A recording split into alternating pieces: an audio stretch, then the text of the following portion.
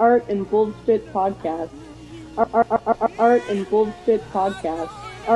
Art and Bullshit Podcast. Yo, we here another episode of the Art and BS Podcast, the podcast by artists, for artists, and art lovers. Episode 71, y'all. Tapping in from the slums of Fresno, California, Broadway studios, holding it down, housekeeping time. Shout out to cats over on Apple, holding us down. Hit that 5-star, drop that review. You know what's really happening. Cats over on Spotify, keep it wrapped in crack. You know what's good. 3 niggas over on Google, wash your hands after you hit that. Cover your mouth after you cough or before you cough. You know what I'm saying? We trying to keep it sanitary out here. Listeners on the web, we see y'all, man. I ain't even gonna. Next, most importantly, cats over on the Patreon, man. I see y'all holding it down, bumping them segments, showing me some love. Man, I know what's really good over there. Yo, shout outs to the plugs. You know what's up. Fulton Street Coffee, hit them up. They roasting the beans in-house. You need that fine quality glassware. You need some vases. You need something that's made by hand, straight out the bang, bang, bang. Hit up Eli out in Bellingham, Washington at AspenHand on Instagram or aspenhand.com. Last but not least, have some respect for your artwork. Put a Vatican on that bitch. Hit up Nigel. Yo, man, you need them quality frames. He'll take care of it. He let me hold them casines like a surrogate. Tondos, he got those. Flemish corners, I tried to warn you. Dutch Ripple. Yo, man. Listen. I couldn't even get it out. The Dutch ripples are so crazy, you guys. I just like, and then the Tondos, my brain exploded.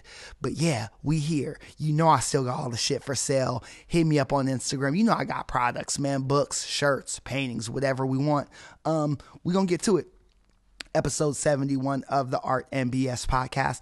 First podcast of the new electoral fucking presidency and shit. Yeah, man. Shout outs to you know what I'm saying, women of color holding it down with, you know, Joe Biden and all that good stuff. Yeah, man. So whatever was whatever. And hopefully we can get opened back up sooner than later. Hopefully we can get back to our normal fucking routines and shit because, man, you know what I'm saying? Niggas need to get out here and see what's happening. It's real in the field, y'all. But, you know, intro's dragging out. I know what you guys are waiting for. James, what you gonna play? James, man, you on that shit, man. What you over there? About to rock. So just hold tight, man. I got y'all. Invasion. Art and Bullshit Podcast. Art and Bullshit Podcast. It's the kid with the distinctive voice. You know I'm the instinctive choice. As long as me, do the thing on your name. Hey, y'all, these niggas watch too much TV, and I can get you hit up easy. Art and Bullshit Podcast. Can't Podcast. serve a nigga who just need 3. You a Shout out to all the small art plug collectors out there. These rappers fake and imaginating, they fabricate. 9 to 5ers. Keep them AirPods in. See your boss ain't tripping. Entrepreneurs. You know what I'm saying? Keep that schedule filled. You know what's popping. Niggas' life ain't nothing like mine. Bitch ass niggas probably fight crime. They ain't have a pipeline. Ain't see them in the nighttime. Can't get fly when you cheaper than Expedia and Priceline. Art and Bullshit Podcast. I'm an on-site mind. You gon' write rhymes. Essential workers, man. Where y'all at? Getting money. Much of a bitch. They should put your biopic on Lifetime. Yo, we out here back to the graffiti shit. Yo, Velcro was popping. UPSK, you know how we do it. Vest Stack, I see you. Mutt 1 was popping. Gamble. Yo, man, you know how we do it. Keep it high level out here. They see the pedigree. The shit is deadly, man. Flyness will be the death of me. We keep it pushing, man. Art and Bullshit Podcast. Art and Bullshit Podcast. Nah. Art and Bullshit Podcast. Here's how we gonna do this. I just wanna be Art and Bullshit Podcast. Tell them niggas. Trillis ever did it. Let's get it. Shooters in the Podcast family, where you at? You got collage work. His shit. You got company cars, hit them corners. My shit is Turn me up, nigga. Slip. I ain't sorry for the wait. Bitch, I was in the kitchen dancing on a plate. They wrote my story out in invisible ink. They like what took so long. I'm like, nigga, I barely blink. Yeah, we here, nigga. Monday, we back. God bless a homicide. God bless a shooter. Your soul a computer. You Google rumors. I scale fish, boy. I move units. Stepped on it twice and I meant to. The brick got chandelier. Often imitated, never duplicated. These lame niggas emulated. What's poppin'? Don't got a curfew. I close casket and hearse. Work you. Walk a All City Podcast, what up? Auntie's house was poppin'. Mars is far, keep that pen blazed up. Poured from a bird view, 32 liter. Respect my skeeter. Light skinned base runner, I'm Derek Jeter. My hand dirty. I left 6 pure, but I hit the other 30. Left 6 pure, but I stepped on 30. ESPN prices, I do 30 for 30. Left 6 pure, but I OJ cut 30. Hitters in the building. Pure, but I OJ cut 30. Fuck your feelings. I'm the truth. I'm the light. I'm the way. Niggas broke. Niggas fake. They in the way. Art and Bullshit They say Podcast. wait. I couldn't fucking wait. How you make the jump to 67 from a 28? It's all in the wrist, young nigga. DMT the trip. I'm coming with Jay Stale, where you at? Bitch, I'm a legend. Pulled off on a 10 and I'm flying in a 11. I'm trying to drive the Bentley into heaven. Hop out in Louis Denim. saw me just get out of the whip. Icy is cool, gray 11s. You know the engine different way is revving. Pay your tithes, I give you hope, I be your reverend. They can't stop me, boy, this shit was destined. Don't mention me with them, they irrelevant. Let me settle this. First advance blue, second 1-2. Luckily I've been getting to it since Brooklyn's. Shame on you when you step through Art and the Bullshit stove, got that Podcast. walk on coke water. Art The yacht boat and started, your Bullshit line to your son Podcast. got dope on him again. Floor seats at the garden again. He ballin' again. That boy think he hardin' again. That wire Take hit notes. the bank account. He feeling like Marlo again. Rolls Royce brake lights. Joy come in the morning, but the plug come late night. The plug come late. Joy come in the morning, then the plug come. You know, I feel like inspiration comes in the morning, but paintings come late. Art and Bullshit Podcast. Episode 71. You saw me just get out of the whip. I mean, we here. Ill nigga alert. Ill nigga alert. Was crazy. We had Sense on episode 69, and then Jody Unk last episode, and then Bax. Yeah, man. So we here. You guys saw the description. You know what's popping. Oh yeah, first time listeners. Y'all just are like, what the hell's happening? Thank you for coming out. We do this every week, and we will continue to do this. Like I said before, I was a boy with a dream. Now I'm a man with a vision. Returning family members. Grab a blanket, man. You know where the lemonade's at. I'm not just, hey, don't touch my weed and we'll be fine. I'm not doing this with y'all no more. Enjoy the episode. Art and Bullshit Podcast. Art and Bullshit Podcast. Art and Bullshit Podcast. Yo, we here another week, another pod. Was cracking with it. Episode 71 of the Art and BS podcast, the podcast by artists, for artists, and art lovers. I am your host from the West Coast, James Gerald's holding it down. Hey, y'all, this week we got another heavy generator in the building. We got a savage with the spray paint. You know what I'm saying? We got a real one with the rusto. You know, we got a cat who you seen roll through. Man, listen, hold up. Let's get some air horns. Yo. Like I said, everybody can't come up here, so I had to make some calls, man. I had to send out a kite. So we got an OG big homie in the building. You might have seen him on some of your favorite murals. You might have seen him under bridges with some of the finest of letters. You might have seen him on the rooftops, crew shots. You know what I'm saying? Man, we going to get to the walkout stories in a second. Exclusives out here. Art and Bullshit Podcast. Yeah, so without further ado, let's give a warm round of applause to Detour.IWS Creatures, and we'll get to the rest of that later.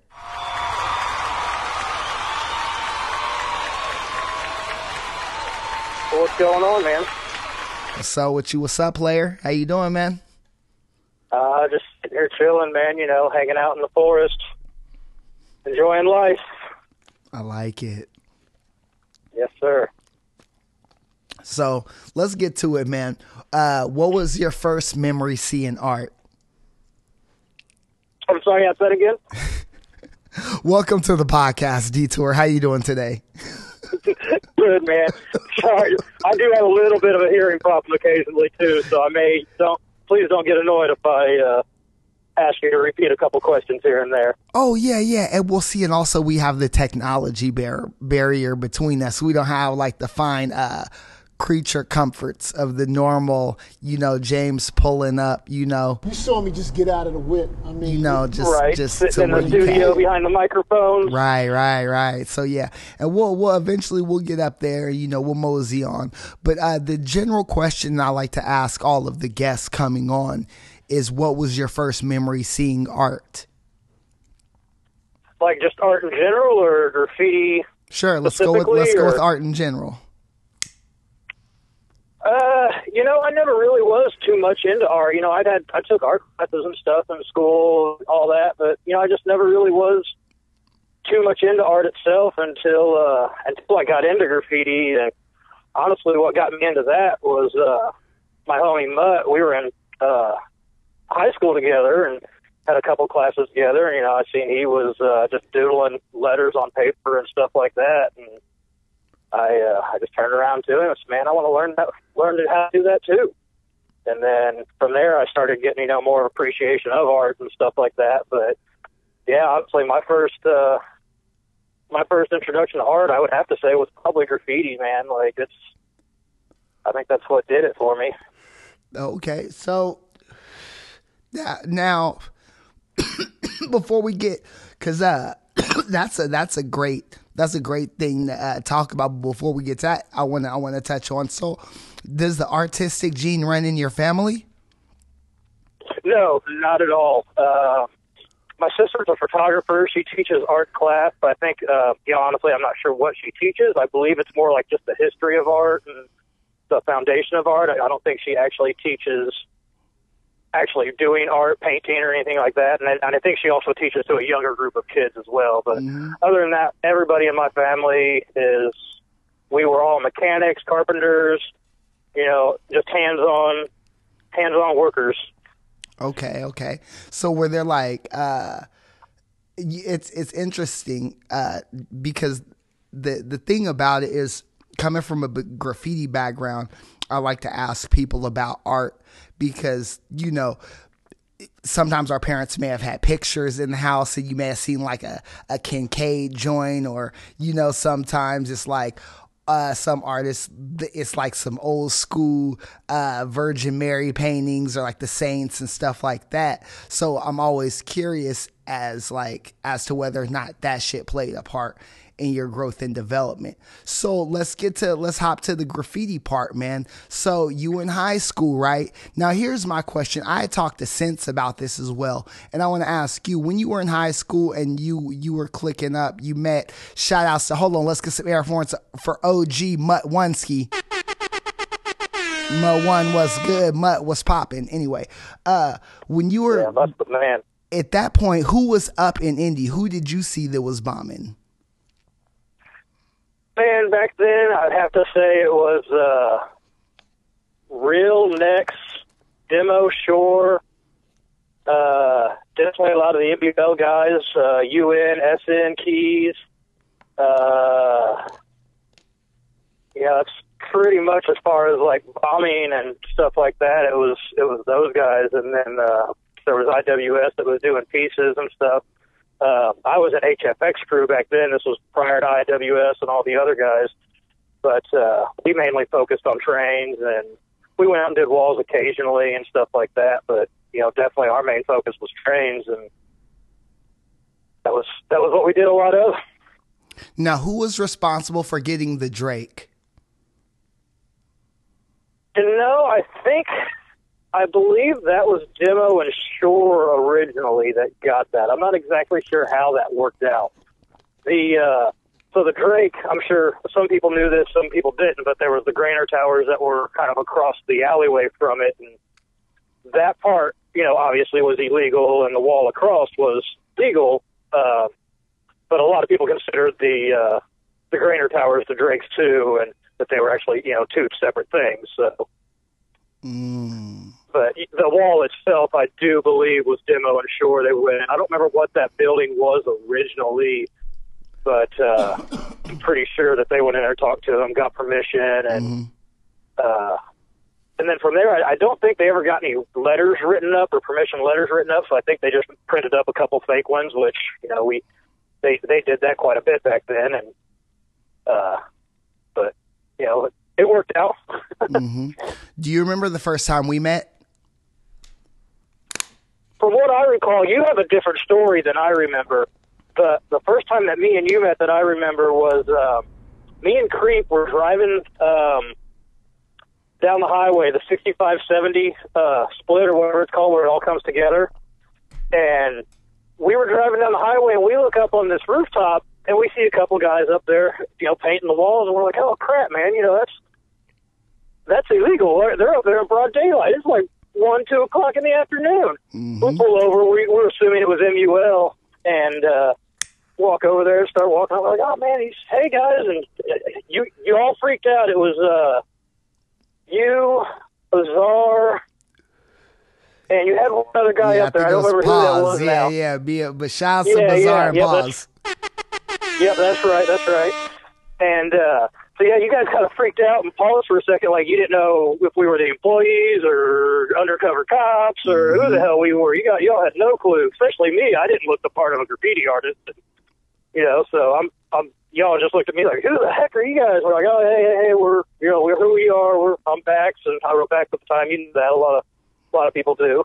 But yeah, we're Bax Creep. We're IWS, and then I think you asked me, you're like, man, this is when I had that piece out on the front side of the train bridge, or I can't remember, it might have been the Heaven there, I don't remember.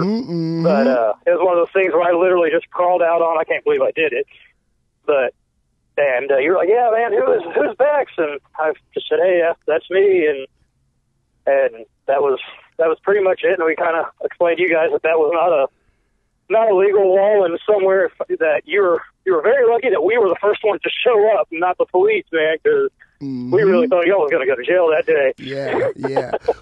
But you know what? We finished it. And also, to your credit, you guys actually at that point in time, you had the rooftop that was visible, because what color was it, like yellow and brown that you guys, you did an IWS up there at the time, you and Creep?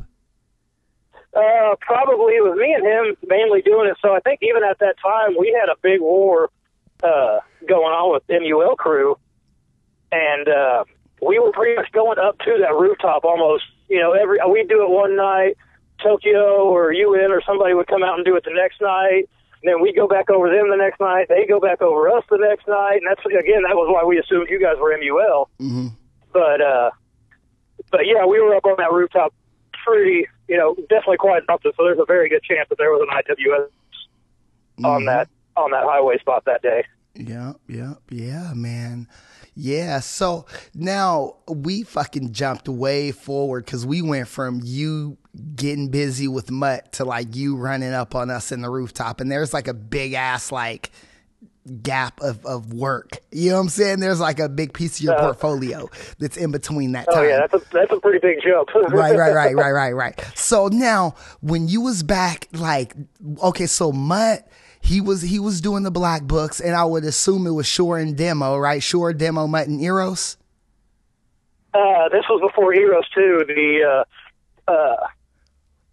Trying to think. So then it was pretty much just as far as the HFX crew, it was Real Next, Demo, Shore, Mutt,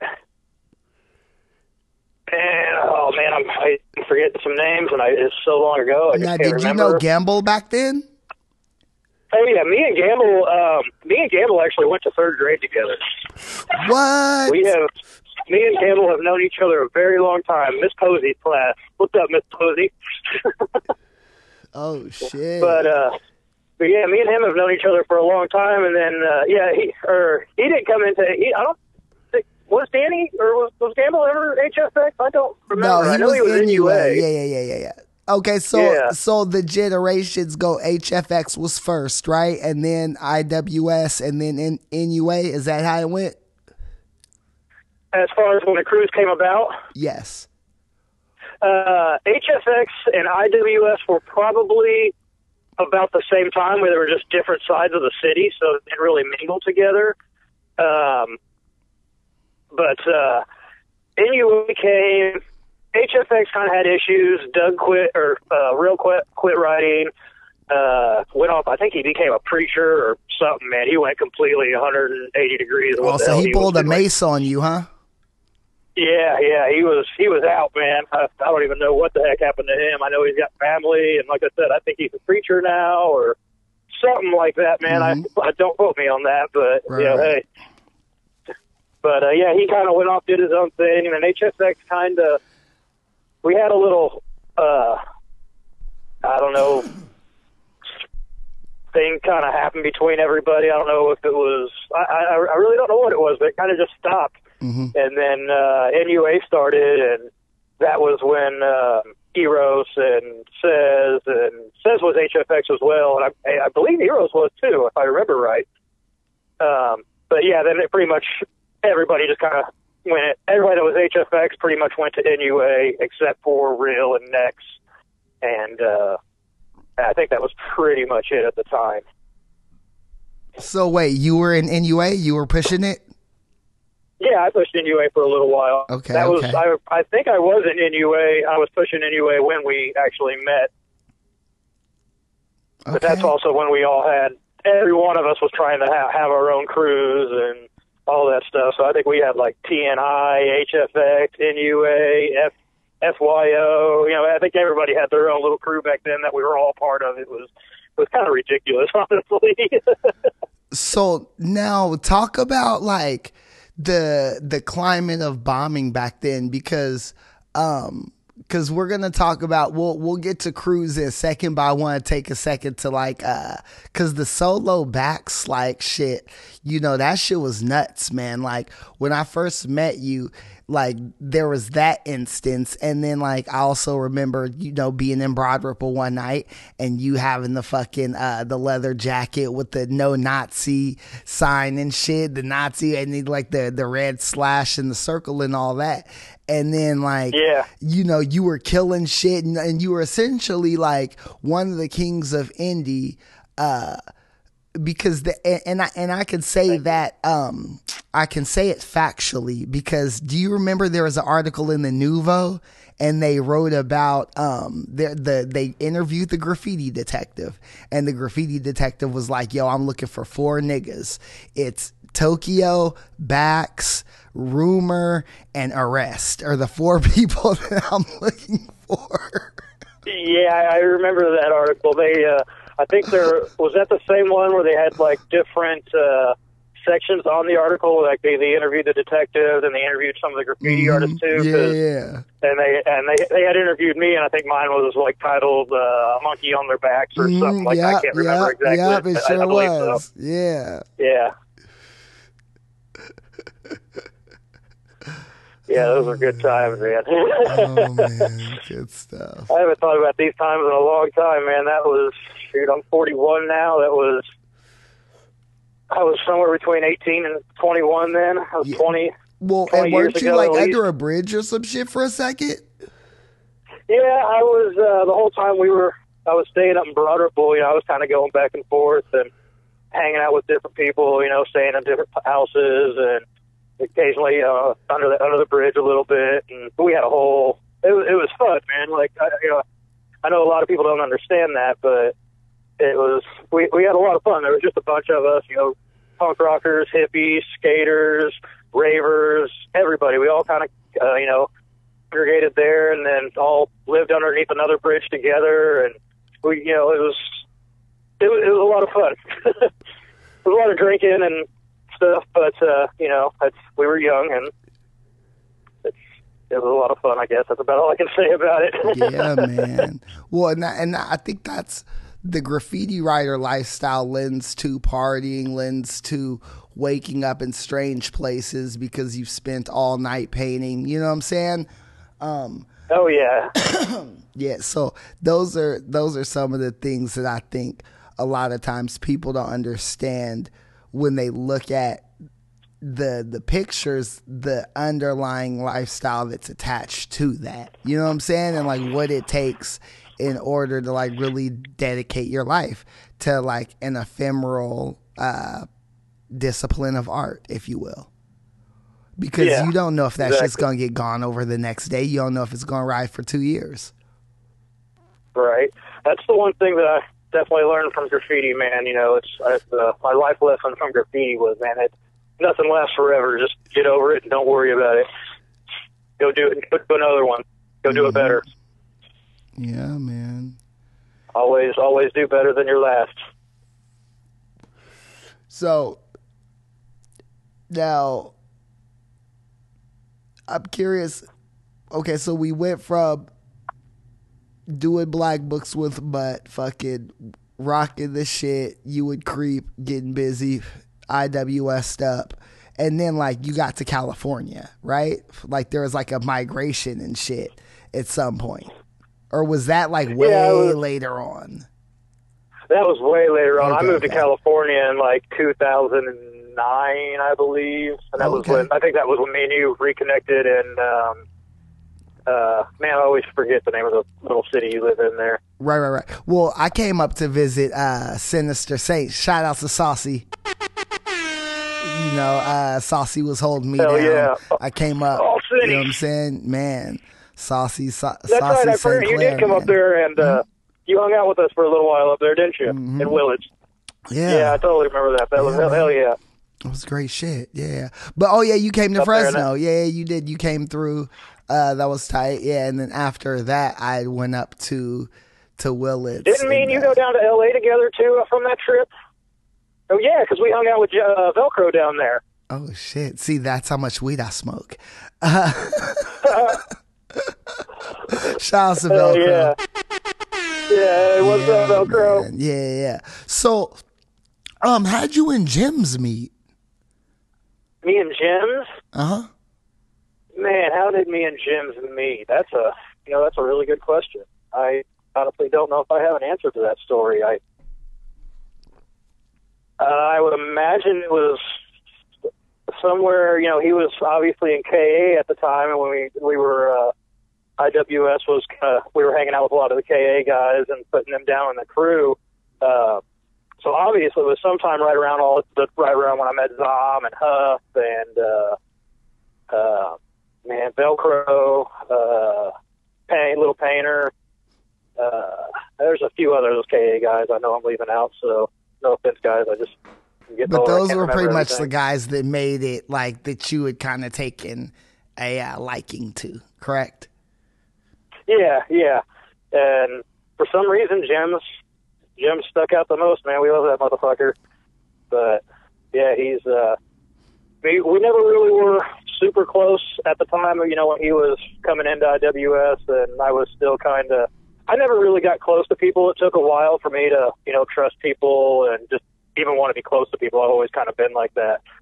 But, so yeah, me and him didn't really become a little bit closer until, you know, years and years later when I had actually taken a break from graffiti and kind of came back, and he was actually a big part of IWS at the time, helping, you know, Sacred and Sense do a lot of the murals and stuff like that. So naturally we just started hanging out more and more, and this was also at the time when his health was kind of going downhill and stuff too. So, but after, you know, once that, me and him, you know, we became really good friends, and we still stay in contact quite often. I mean, we're 3,000 something miles apart, I think, something like that. But yeah, I still talk to him, still talk to him quite a bit. So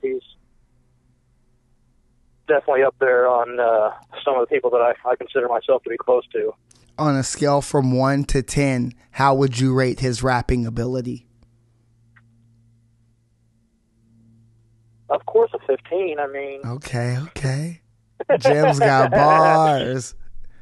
Man. Yeah, James, you got it, man. Nah, hey, the dude's got talent, man, for sure. Hey, don't front I like it. what he does. I used to have his CD. I need to get another copy of it. Through all the traveling and moving back and forth from the East Coast or West Coast to the Midwest and all that stuff. I've lost it, and CDs, they get scratched and left in CD players here and there and all that kind of stuff. So I need to get another copy of that. And I think he was going to do a second one. I don't know if he ever did or not. I know there was talks of it, but right. And this may just be me. I may just be making something up that was never even in the mix. So Yeah, man. Shout outs to Jims, man. Good shit. Love you, brother. Shit. Yeah, man. So you know what's crazy is like the evolution of the graffiti writer. And it's interesting to see like your career because you were always the generation ahead of me. When I moved to Indy, you were like, okay, you're already on the map, established. IWS kind of had a foothold. And it's cool to see 20 years in the game how your style has evolved and how you kind of rearranged everything, flipped it and bounced it around. So with that, I want to ask, like, what was like the defining point in your career that made you say like, okay, it's time to leave backs behind and then like pick up some new shit? That's a good question. Let's see. I don't know exactly. There for a while, I love the name. I love those letters. I still do draw them, and I paint them occasionally. It's been a while since I've done a back piece now, but there for a while I was trying to make sure I did like at least one a year. But I haven't painted it over a year now, so I can't really say anything about that, I guess. But it was something about I wanted a longer name. Like I said, I love my 4 letters, but Gamble had this was when he had started doing his Gamble piece that he used to write Metro. A lot of people do or don't know that, but and he changed his name to a longer name, and I remember seeing that, and I really liked just the rectangle shape of graffiti as opposed to just 4 letters, kind of a square or whatever. But I like the longer stretched out names. Mm-hmm. So I just kind of started messing around with it, and I was doing a lot of traveling and stuff at the time, just on the road and driving around different states and stuff. And whenever I would do that, a lot of times I would take back roads or just try to stay off the main highways, and you'd always see a lot of just detour signs and stuff like that. And I just kind of stuck with that, and I really liked the letters themselves. And then I was driving around with a friend of mine, Schwilly, one day, and we stopped. We were up in Broderpool, and there was a detour sign laying in the middle of the road. He picked it up and gave it to me and said, here's a gift, go paint it or something. I was like, all right, cool, yeah, whatever. I did for some reason, I chose to do the detour letters on the detour sign, and I ended up hanging on the wall, and it probably hung up there for about a year or so, and I decided, I'm going to do another detour piece. And then I did another one, and I did another one, and just kept going and going, and I eventually just found this flow of letters that I liked, and it kind of just became that. And I kind of like it too because I can take and mix up the letters, and I still get bored and routed or tour, and it's all kind of about traveling and changing the ways from doing the things that you're used to doing to doing something different. It's the meaning of detour. So that's another reason I had changed it also. It was just I was at a changing point in my life, and so I had taken a detour, and that's what made it stick, honestly. And it had a lot to do with that road sign that my friend Schwilly had picked up for me, and it was hanging in my house for a while, and I just fell in love with the flow of the letters. Was that experience at all influenced by never mind. I was gonna say psychedelics, but we'll save that for a different conversation.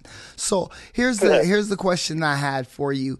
Thinking about this though, like, do you feel like as like Detour versus like Bax, right? Like if you put them two dudes like against each other, like baseball card versus baseball card, right? Like the Bax baseball card, do you feel like he has like a stronger bombing resume than Detour, or do you feel like Detour has like because for me it seemed like like Bax was more like on some grimy, I don't give a fuck, I'll just hit whatever type shit, and then Detour was more like, all right, I'm about to get serious about these letters, I'm about to get this ism down, I'm about to show y'all this funk, I'm about to do like more concentrated like spots and maximize my effort, if that makes sense. So Bax definitely would have been, you know, like you say, put a card next to each other. Bax would have more power and energy, but Detour would have way more wisdom, that's for sure. Mm-hmm. So the difference between Bax and Detour was Bax was my younger days. I was hardcore punk rock, Mohawks, you know, it just constantly I was at, you know, level 11, 12, 13 all the time. You know, I was constantly going. I drank. I didn't drink a lot, but, you know, I drank. I got drunk. We partied, you know, but I was definitely more of a rowdy person. And then I kind of switched from all that. I quit drinking years ago and just kind of switched up my life and just kind of got a little bit more settled down and chilled out and kind of got into more of like the hip-hop, hippie lifestyle, and started going around touring with the Dead. Got into the hip-hop scene, stuff like that, just kind of got away from that, just punk rock, you know, rah, rah, rah, go, go, just sit back, relax, mellow out, and enjoy life lifestyle, and that's pretty much the difference between the two. Bax was definitely a different character, and he's definitely been put away, and I hope he never has to come back out. Yeah, but didn't you go to Scribble Jam back in the day? You was on some hip hop shit. That? Didn't you go to Scribble Jam? Yeah, absolutely. But a few times. We went, the first time I ever went, y'all showed up and we got to paint it was at the Annie's building, I believe is what the name of that place was. And there was the little walls on the outside where there were like center blocks and stuff next to that, the concrete building that was next to or behind or whatever. You know, I think they ranged anywhere from like 3 foot to 6 foot tall or whatever, small sections, 6 foot wide sections. And I think me and Sacred did a small little production on one of those. I was still writing back then. And then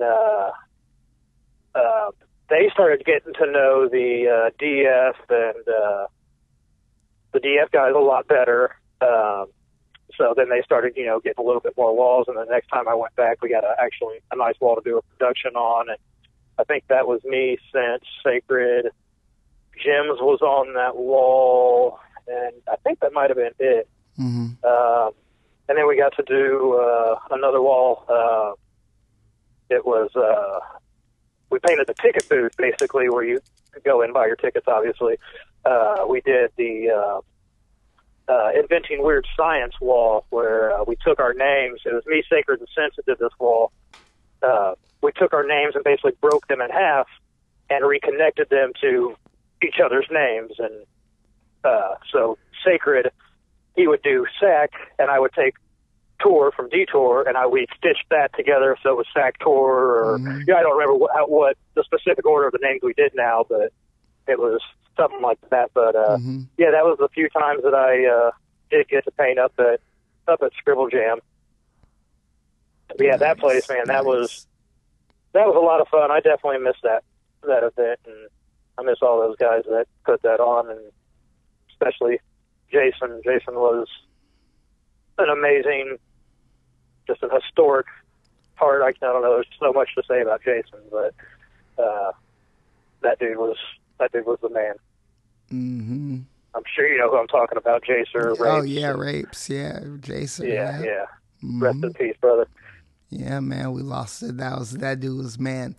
I remember they had one of the coldest websites back in the day and shit. The DFATT crew had like a real sick like website. They've always been on top of their game, man. Mm-hmm. And honestly, I mean, that's a lot of the stuff that IWS does, the walls, the murals, that was all inspired by DF and ATT. We were so close there in Chicago, and then the Scribble Jam and all that stuff. We were heavily influenced by those guys. So doing the murals and as detailed as they were, and just the fact that there was a theme and not just some pieces with a bunch of shapes in the background. There's actually a theme to what's going on. Mm-hmm. And so we definitely had a big influence from those guys, man. They kill it. Definitely shouts out to those guys. Yeah, man. Motherfuckers are definitely were doing crazy shit ahead of the curve and then still doing crazy shit, when the jams are popping. So now, okay, my next question is, let's talk a little bit about your relationship with trains, with train cars. Man, we gotta get into the fucking train car shits. Right. So what if there's only like 2 cars in the fucking joint, man? Like, where you fucking with? What you like, the boxes? You like the auto racks? What you fucking with? I like boxes and auto racks. Definitely. Any type of box makes me happy. I'll paint hoppers. I mean, honestly, it's been years now since I've painted trains, but but yeah, I'd have to say probably auto racks and boxes, of course. That's probably the most common answer out there, I guess. I feel like people sleep on the double stackers, man. Yeah, I like those, but I don't know. I haven't really had a chance to paint too many of those. I don't think I've painted any, to tell you the truth. Yeah. They're like, the cool part about those is they connect them by 4s. So like everyone can get their own, and then they're always going to be connected by 4s. And sometimes they'll switch the order of them, but they're guaranteed to stay, coupled together. That's the tight part about double stackers. Hell yeah. Yeah. I don't think any other train car does that, because I don't think gondolas, maybe like those coil cars, I don't know, but anyway. I don't know. I painted a couple of those way back in the day, like 90, 98, 99, something like that. But that one time I did paint, it was with demo.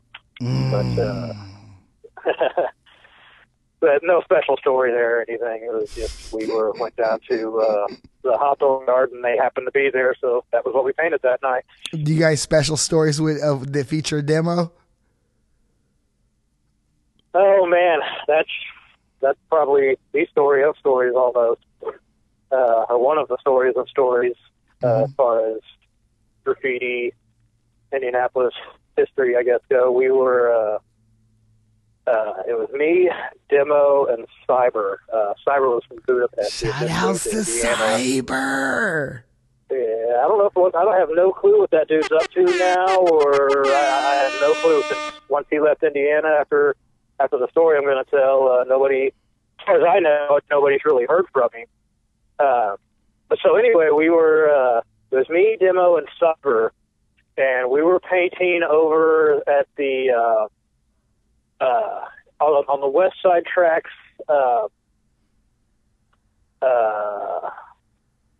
just where the whole road spot and all that stuff was. There was the trains that went. Yeah. It was across Tibbs is where it was.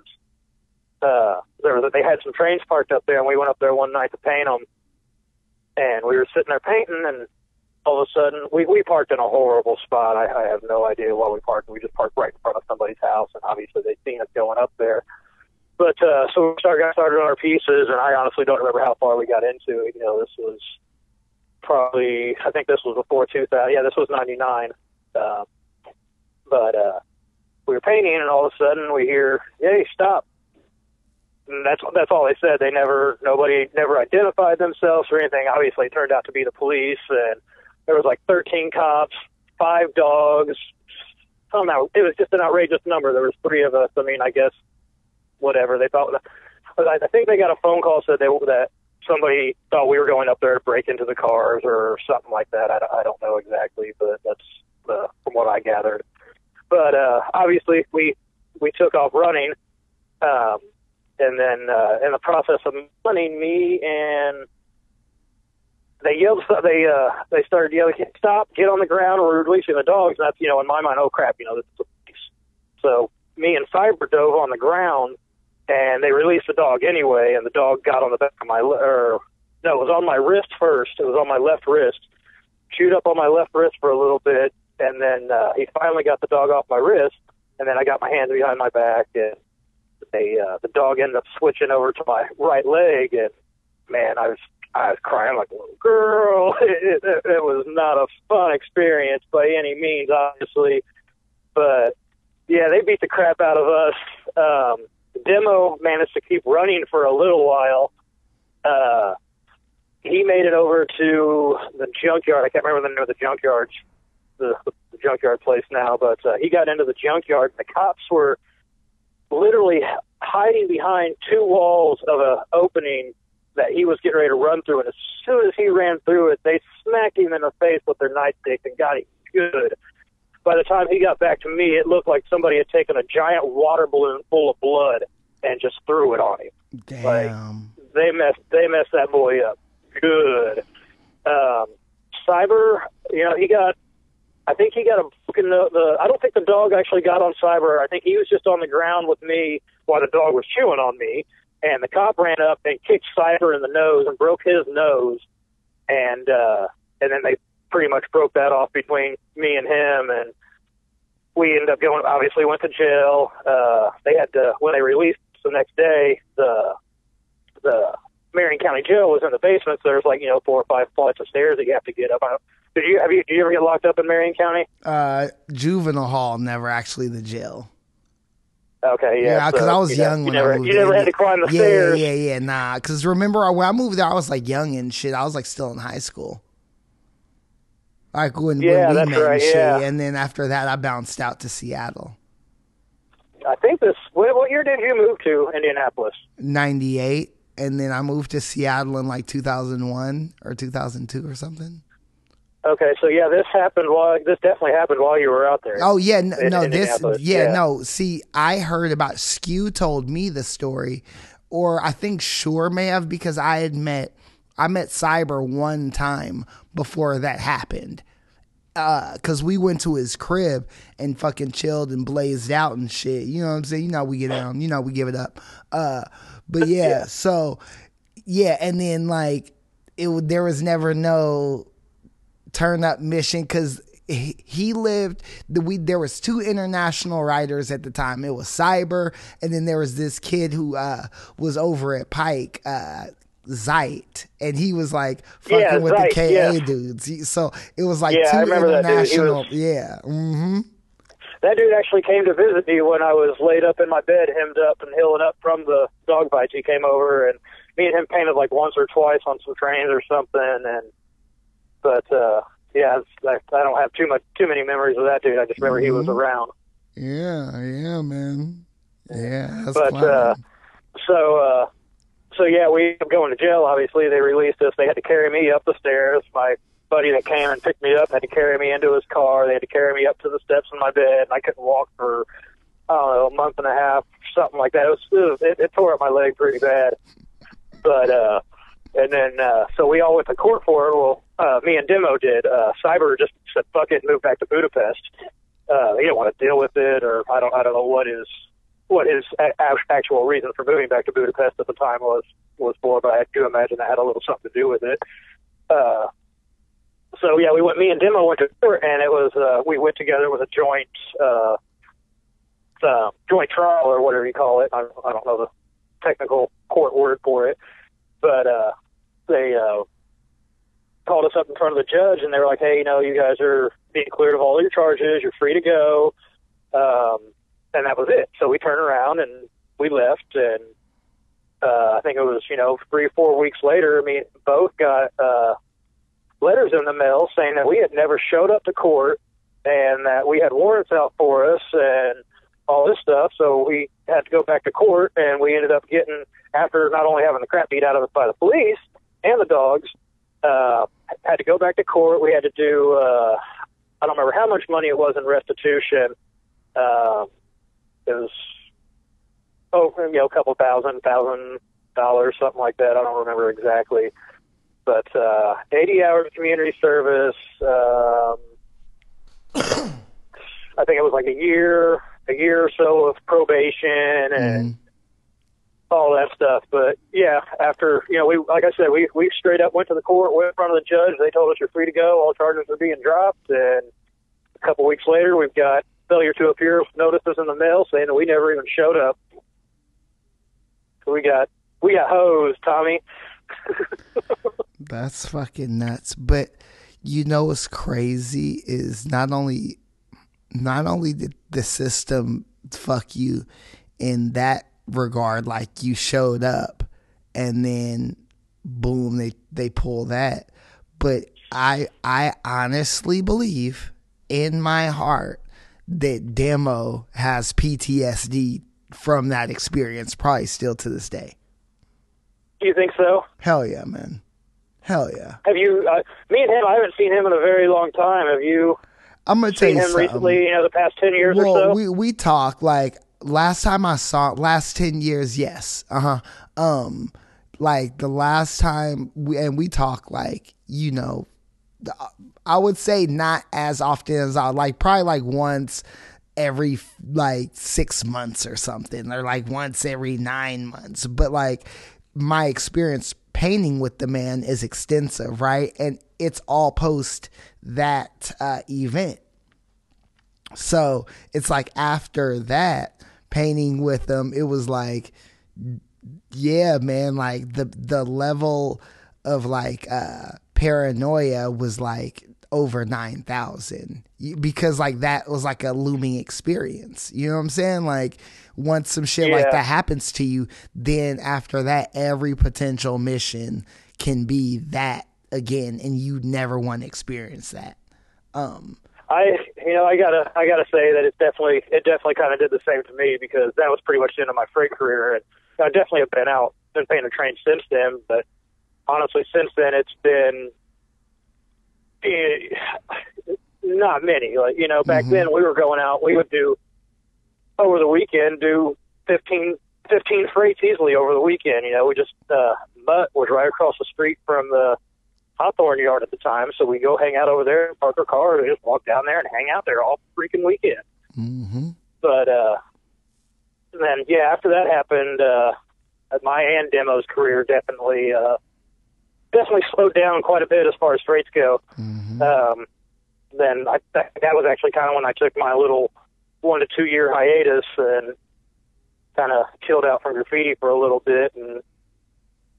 But yeah, since then I've probably maybe painted like 20, 30 freights since then, and shoot, that's maybe like 1 a year. Hitting them walls, killing them walls. Yeah, definitely switched over to walls. That was for sure. Yeah, man. Well, and the thing is too is with walls, you have more control over the environment, I would say. Yes, definitely. You don't have to worry about somebody running up on you, trying to arrest you. Or the wall rolling away. What's that? Or the wall rolling away. Yeah, or the wall rolling away. Absolutely. Yep. It's been so long since I painted trains, I don't even have these memories anymore. Yeah, I miss those days though, man. That was a lot of fun. I wish I was younger and a lot less careless, but at the same time, I'm definitely glad I'm not. Right. Yeah, man. You get that experience with that age, and you can, you know what I'm saying? It's like, all right, man, because the flavor is, yeah, it's definitely you showing out. So now let's talk about some of your like, let's get some flex moments off, man. What would you say are some of your like your most crown, like looking back, some of your crowning achievements in graffiti, some of the like the jams you've painted, and you're like, damn, like that shit was fucking hella dope. Oh man, like I don't know, like bombing or productions or just pieces, or Just in general, like if you were to think about like the three things in your graffiti, like see, and that's tight that you said all of those. It's not limited to, you know what I'm saying? Like any of those. Yeah. What would be like the three? It might be two over here, one over here, one. You know what I'm saying? Yeah, I think probably my first one. Man, that's a good question. Maybe my first memory of graffiti that was to me was like, yeah, I'm here. This is what I'm doing. Was probably basically when IWS and MUL kind of was going through their little battle, and we were kind of just feeding off of each other. But that was when I did that bridge that me and you were talking about earlier, where me and you had met. Mm-hmm. Where I hung out on the railroad bridge. And then the other one was when me and Dose painted the big water tower on I-70. I think it ran for like maybe a month or so. They didn't even want to climb it to buff it. They just tore the damn thing down. Mm-hmm. So probably that. I say so that would be. I'll do one for each, like bombing, piecing, and productions, I guess. Productions, I think my most memorable moment for productions was probably when me, Sacred, and Sense did the Monsters Under the Bed wall at 5 Points in New York City. Yeah. That was a lot of fun, man. We got to hang out, and that was kind of me and Sense's first time of really hanging out together and really getting to know each other. I mean, we'd always been at the walls and hung out together, but that was when we had sat in a car for 8 hours together for the first time, and I think I made him listen to Jerry Garcia the whole time. That was at my transfer of phases from punk rock to hippie, and yeah, I think all the way to New York City. I think I made him listen to Jerry Garcia the whole time. But yeah, man, that was a lot of fun. Met a lot of people. Definitely. That was the first time we'd ever painted in New York City, and obviously New York City's like that's it. That's the Mecca. That's that's where graffiti started. So to us, that was, wow, we're here. We're on this wall. We're looking. We got to do it big. We got to make sure we're remembered. And I think that definitely was a big one. And then pieces. Sorry, I'm just out here walking around on the property, and I just stepped over mountain lion poop. Mm-hmm. Be safe though. Yes, don't worry. I got my pistol on me. Pieces. Pieces. That was probably Columbus, Ohio. There's a jam that goes on there. I can't remember if Etch throws that jam. What's up, Etch? Shout out. Shout outs to Etch, that dude. Yeah. Don't forget about Etch and all those guys out there in Columbus. They were a big part of it anyway, and all that stuff. That was some Etch of the names is the I homie. forgot. Yeah. Etch and Devore. Yeah, Devore. Mm-hmm. Yeah. But yeah, so I went out to that jam in Columbus, Ohio, and there was an open spot, and I got out there and started buffing the wall, and I had no plans on painting with anybody. It was just myself. Mm-hmm. And I got half my wall buffed out, and all of a sudden, part T-Kid and Ivory were at that jam, And Park comes walking up, and he's got his can of Buff. He's like, use that color, use ours. You're going to paint with us. And he had no idea who I was. But yeah, I got to paint with Part, Ivory, and T-Kid. Nice. Yeah, that was a good one, man. That was a lot of fun too. I had no idea that was going to happen. Like I said, I was just painting, getting ready to buff my wall out, and I turned around and there's Part, and I was like, "Hey, oh shit, what's up?" He's like, "Hey, no, you're painting with us." And so he had no clue who I was. Like, no. That could have been my first time painting. He was just like, "Yep, you're painting with us." I've always liked Ivory's letters. Yeah, that dude's dope, man. But yeah, all those dudes kill it, man. Part and T-Kid, Ivory, they're some of the OGs, man. T-Kid, yeah. Are the OGs. What was that movie he was in? T-Kid. He was what movie was fucking damn, I'm probably thinking like of the Cope 2 documentary, that Cope 2 movie. That's probably what I'm thinking of. Shit. Okay. All right. Yeah, I can't remember which one that one was. Yeah, that might have been that one. He's like bombing and shit, like some Cope 2 movie, and he had like T-Kid and like hella other motherfuckers in there back in this was like late 90s and shit. Cause there was like, that was like the age like when hella graffiti videos were coming out. Like the onslaught of graffiti videos. Yeah. That shit was pretty fucking back when dope. there was like the Line's Toughest and Videographs and yep. Yeah. Those were kind of the heydays, man, back then. Yeah, man. Yeah, for real. Yeah, there's dude. There's definitely a lack of, like the appreciation for like physical media, like graffiti magazines that came out every month, and you never knew what was going to be in that shit. You know what I'm saying? And then sometimes it'd be some fly shit. Sometimes you'd be like, man, why is this in here? Man, magazine days were the best. That's, there was separate, there were still separate styles. There was still East Coast style, West Coast style, Chicago style. There was style according to where you were from. And then, internet came in and destroyed all that. And now everybody's it's all over style now. You know what I mean?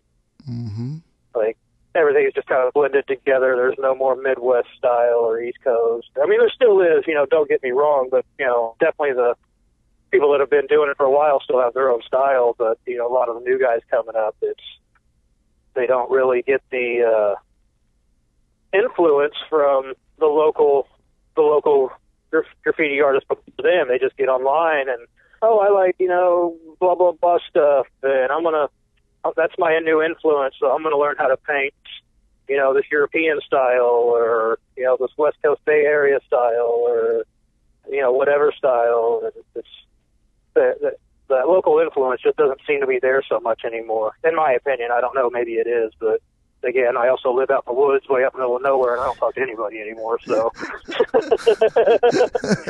Who am I to say what's going on out there anymore? Oh, man. So what made you make that decision to, like, totally get away from all of the, the glitz and glamour of graffiti to, like, go and, relocate to the woods and switch it up? I still love the glitz and glamour and all that stuff of graffiti. Glamour's never really been my thing or whatever, but I love graffiti, man. I love it. It's always good. It's always a part of me, man. I still look at it every day. I don't draw nearly as much as I used to, and something I'm kind of planning on starting to do again here soon. I've got a few friends from Creature's Chew that's planning on coming out this spring, so I guess I need to prepare for that. But I went out to California to visit some friends, and this is, I was still living up in like the Broderville area, and me, man, I was city life. I loved it, man. I was out every night, nightlife, hanging out, partying, hanging out with all my friends and stuff, bombing, painting all the time. And then I went out to California and got a taste of just small town life, which honestly, I don't know why I took California, because all my family was from southern Indiana and grew up in Brown County and hung out in the woods all the time down there. So, you know, I was always part of the country. I had like a 50-50 split of it as growing up as a kid, growing up in Indianapolis and then going down and hanging out with my family down in the country on the weekends, or, you know, stuff like that. But yeah, I went out to California, man, and hung out with some friends out there. Was hanging out in this little town called Willits. It's in Mendocino County.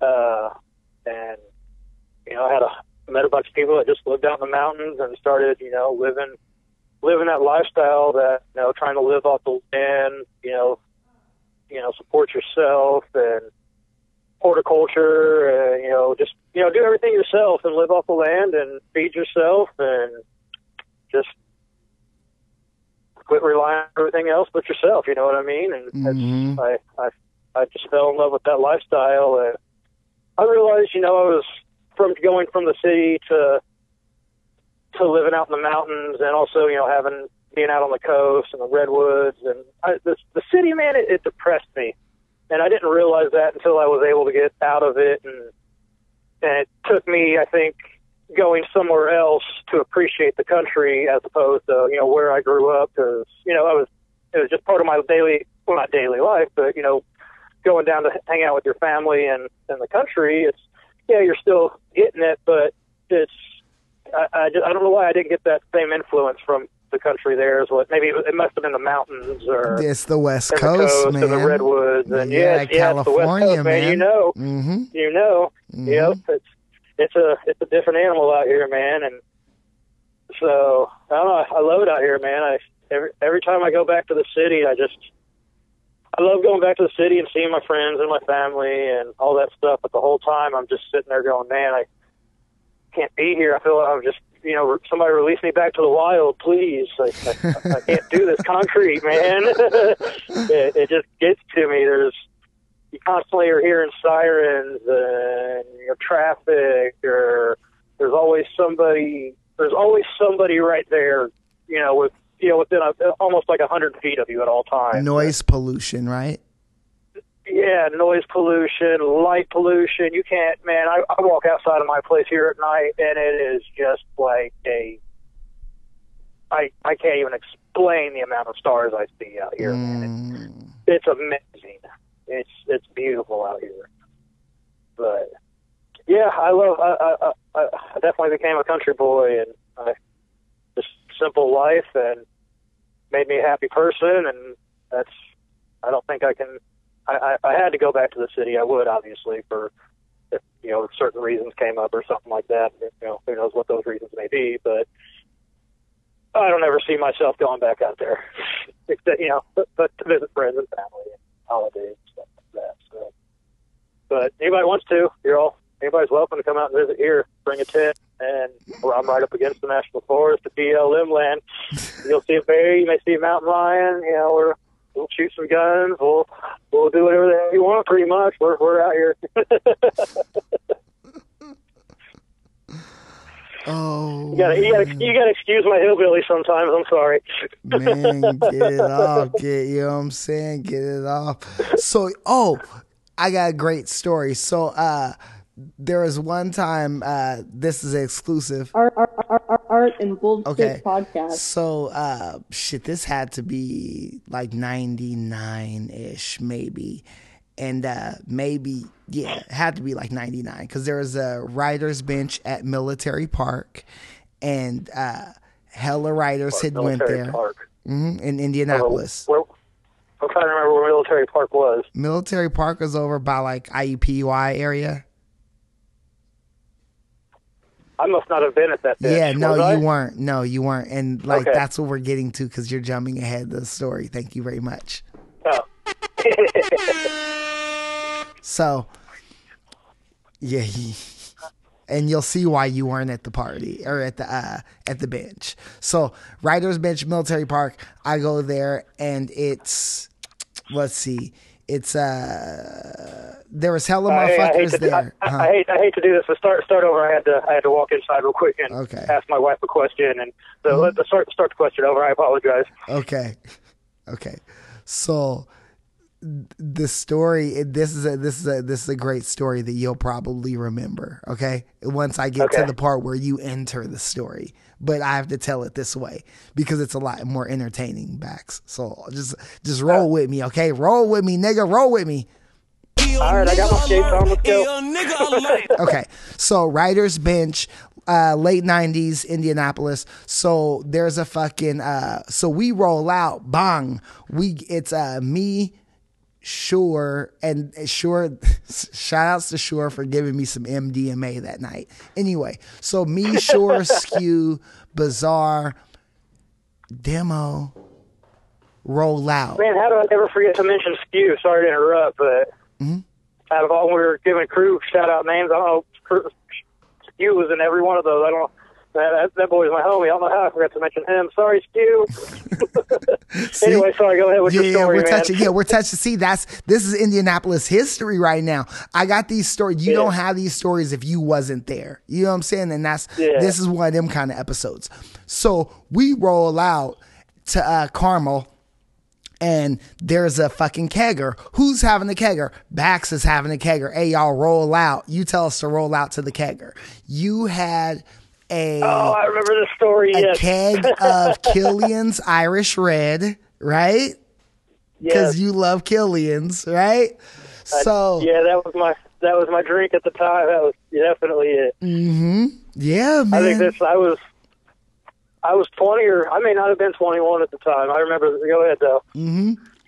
So see, now we here. Now you rocking with me. So we get there, and Bax is like, "Yo."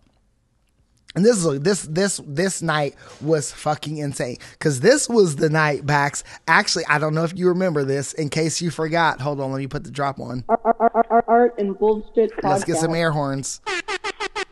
Okay, so this was the night you actually put me and Bizarre down with IWS. You taught us the handshake. 5 minutes later, a police shit, we had a handshake. I forgot. Yes, there was a handshake. Right? It's getting embarrassing, man. Yeah, there was a handshake. So that's what I'm saying. I was there, right? So it was in the clubhouse, and then the what you call it, the campus rent-a-cop dude comes in, and he looks at everybody. He looks at me, and he's like, "Where's your ID?" And then I was like, "Oh man, I left my shit." So then he starts asking everybody like where their IDs are at. Bong, he's like, "Yo man, I'm about to call." So just to interrupt real quick, it wasn't a campus rent-a-cop. It was there was a local cop off duty that lived it was an apartment complex. So anyway, sorry, go ahead. That makes the story even better. Yeah. And please add context, because you know what I'm saying? Like I said, you've always been ahead of the game. You've always been in the older generation of graffiti writers. So, so check this out, y'all. So then he's like, "Yo, man, I'm about to call fucking whatever. So I hear him like, yo, and we weren't even, at that point, we weren't even like drinking or anything. We had just got there, celebrating. Bax is like, you know what I'm saying? Like whatever, teaching us like handshakes and all that good stuff. So then he goes to call the cops, and then I look, and dude, I'll never forget, there was a door that led out to the pool area. So I go out, and I'm like, yo, Biz, shout out to Chris Davis. Yeah, okay. So I was like, yo, stay right here. So I go, boom, the door's open, and then there's the fucking pool gate. You guys, the pool was outside. So all the riders were like, we just break, and we like go out the pool area, cause it was like, fuck that, no one's waiting for the police to get here. So we all jump over the gate. Now, no one knew that the gate was open, right? Yeah. Was the gate open? Yeah, it was, because here's what happened. The gate was open, but we were all too hyphy. So I think it was like Bax was first, and then like everybody else will like, no, we all get out. They motherfuckers scatter. We don't know. I don't know where to go. So it's like me, Bax, and Chris, and we're following Bax. And then all I hear is, "Motherfucker, let my brother go." And Shure and Demo, they had got Demo. So fucking the motherfuckers had popped him, and we're just breaking out. So then we get to the spot, Bax is like, hey, you guys hold it down, like just chill, fucking like don't like just stay right here. So we're like, damn, this motherfucker got us on some Underground Railroad shit right now. Like he got us hiding now like on some Quaker type shit. Like, you know what I'm saying? Candles burning in the windows and shit, right? Am I lying? Stop me if I'm lying. Stop me. Okay. No, it was exactly. That's a good way, a description of it. That's for sure. That's what I'm saying. Like, and if you wasn't there, you couldn't tell the story. So the thing is so then your concern was I need to go and get my keg of beer, motherfucker. Like, fuck what you talking about. Like, I'm gonna go get this keg, and that's what's about to happen. So you go to get the keg. And then on the way back, what the fuck happens? You drop the keg on your foot and broke your foot. Remember that shit? Oh, shit, that's right. I forgot. Yep.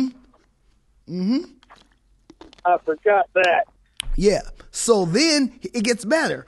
So you get back, broken foot, keg in hand, and your girl at the time... I still got the keg back, right? Yeah, you did. With broken foot? Yes. Like, that's what I'm saying. Dedication. Like people like I can speak to the pedigree because I saw this shit. So you get the keg back, and I'll never forget this shit, man. So we're holding it down in the apartment, and it's like the chick's there, her pops comes out the room, and he's just like, who the fuck are these black dudes in my like, who the fuck? And then you come back with the keg, and at this, and like you just, dude, you looked at them and you said, "Man, this shit's so classic. They're not going nowhere."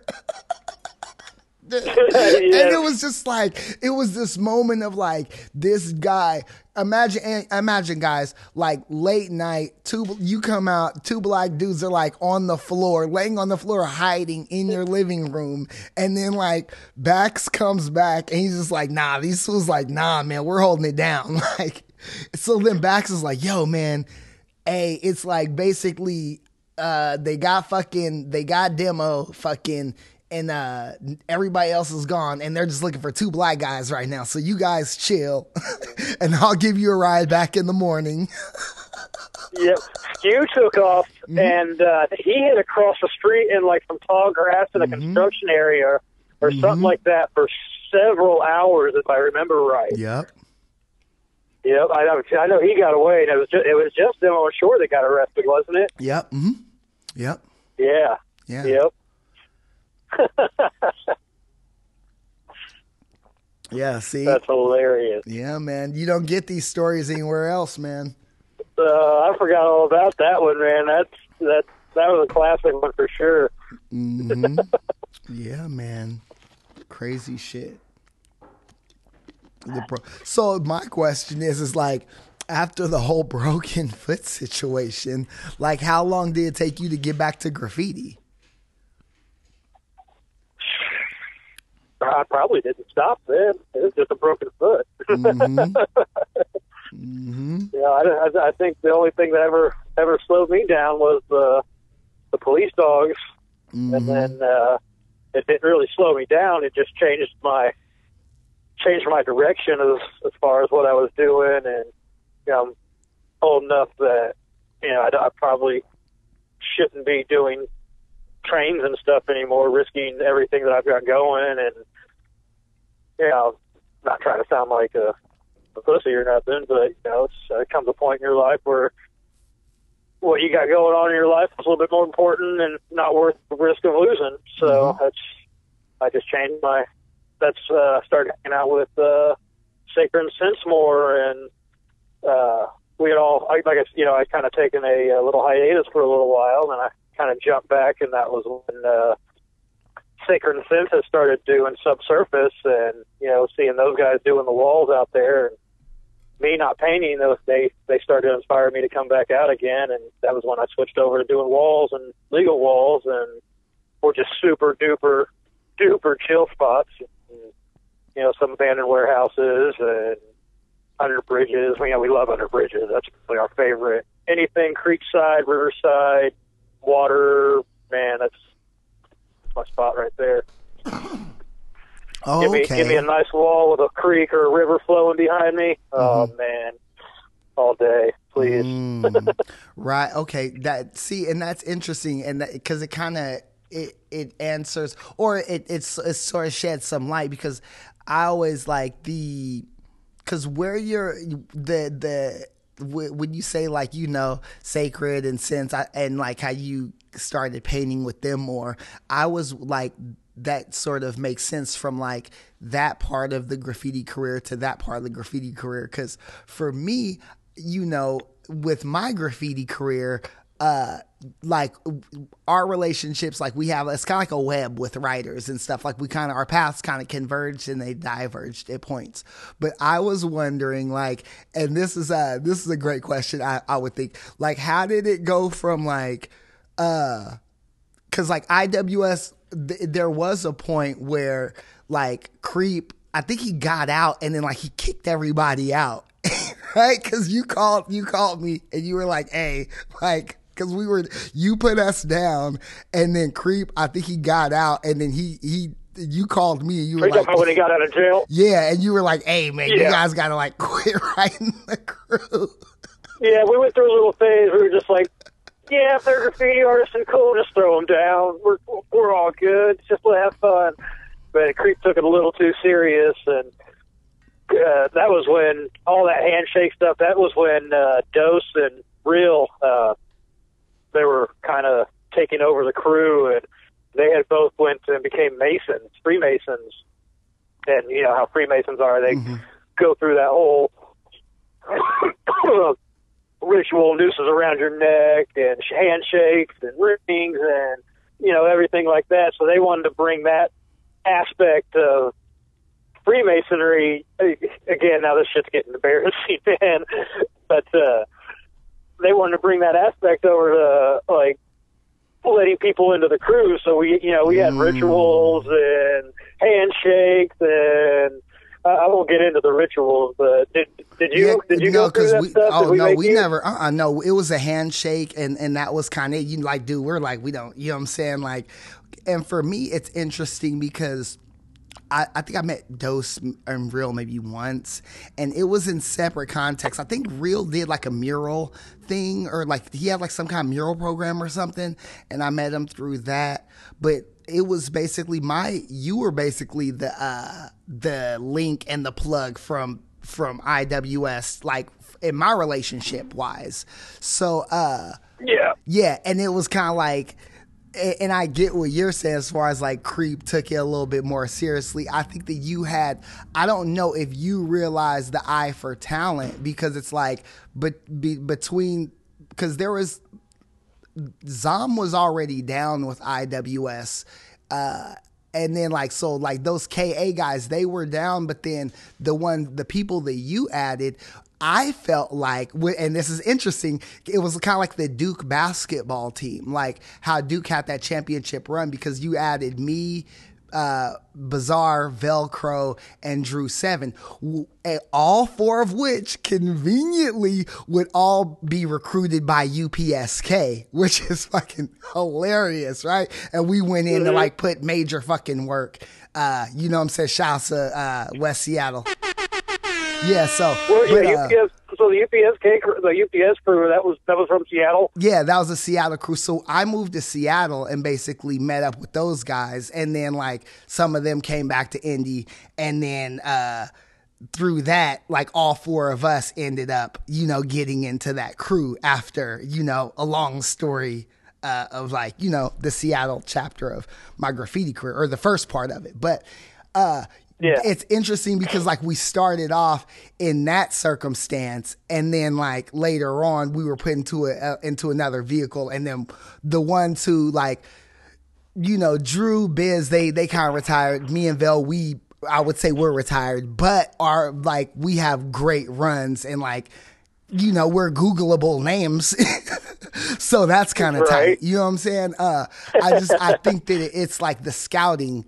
Like, I don't think Creep understood what he had at that point in time, and that's kind of what I'm saying. Like, saw. I definitely put you guys down because you definitely proved yourself to me as far as you're going to go out and you're going to crush it. You were dedicated, man. That was for sure. That was, you guys were definitely dedicated, man. That was, you guys came in, and I remember one of the first things, I think it was on like 38th and either College or Keystone, I don't remember, but somewhere down there I remember I started seeing a bunch of UE tags and arrest tags, and then it just grew from there, man. I was, all right, who are these guys? That was, carried over to, we met you at that spot. Yeah.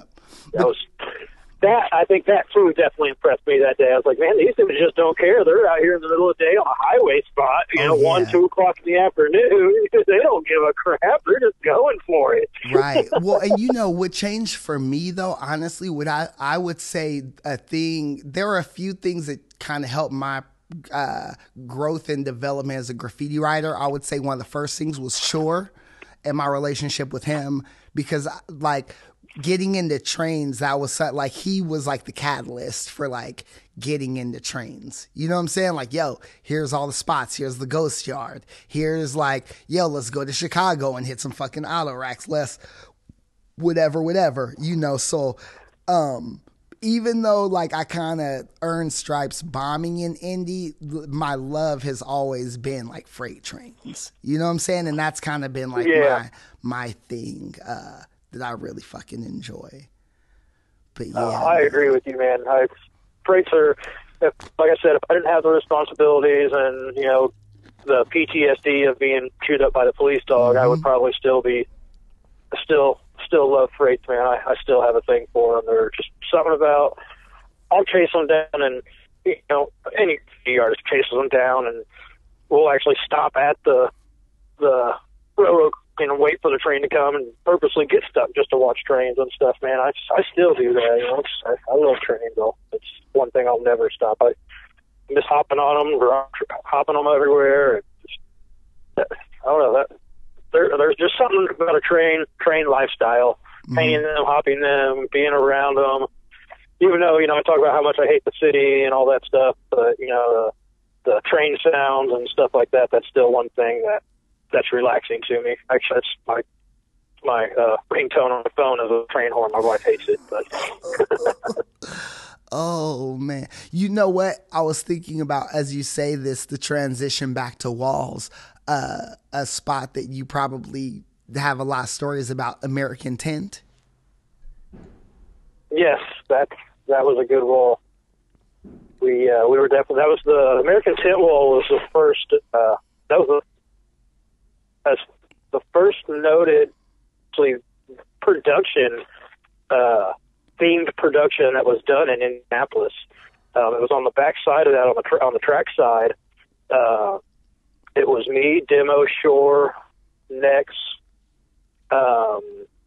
Real, pretty sure, me, Demo, Shore, Real, Nex. I'm pretty sure Mutt was on that. Mm-hmm.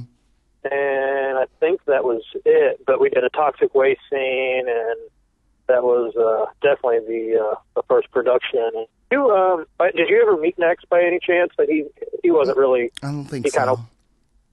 He went off in a different direction and did other things. He got into tattoos, stuff like that. But just for information, within the past week, he was hit by a car pretty bad.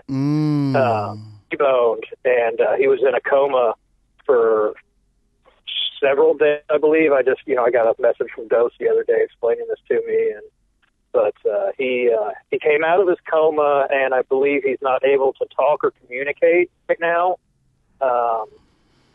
Everybody just be thinking of Nex, man. He was a big part of everything we're talking about right now, and him and his family are definitely dealing with some things right now that are it's insane. So man. he's going through it right now, man. Just thoughts to him, pray for him, whatever y'all do out there, just think of help, send good positive vibes out to our guy. Yep, for real. Prayers up to Nex, man, for real. But anyway, so I'm sorry, what were we talking about there? The tent wall. So yeah, that was the first production on that wall. And then I remember we painted the windows up on top, and that's actually still the piece I did. I think we did that in 96. The piece I did is still currently writing to this very day, and I believe that is one of the oldest writing pieces in the city of Indianapolis. It was just a trashy little back stamp, man. It was horrible, but me, Neck, Real, and Demo and Shore all got up on there, and mine. I think there's one other one out of the four that are still writing. I don't remember. I hope it's next. I can't say for sure. I mean, that would be awesome if it was. But there's still one other window that's still writing. And I think the homie Exhaust got up on one too, and I believe that one might be writing. Shout out to Exhaust. What's up, buddy? But so yeah, well, I don't know what else you want to know about the tent wall. That wall's got some history, man. It was a stepping stone for a lot of things, and I don't know. I guess I shouldn't say a stepping stone, but it was, yeah, I don't know. It was a stepping stone, definitely. It brought, a lot of productions to the city, and Sacred and Sense got FAB Crew. They kind of got one of their first famous productions where they did the day versus night thing on there, and that's kind of when the whole production thing shifted for everybody. Was when those two did that production by themselves. That was definitely a stepping stone for the IWS crew and myself. But yeah, that wall was a big part of Subsurface. Trying to think, was that the original? That wasn't. Was Subsurface started on that wall, or was Subsurface was started on that wall and concrete building, wasn't it? Yeah, I think so. I painted Subsurface once. Yeah.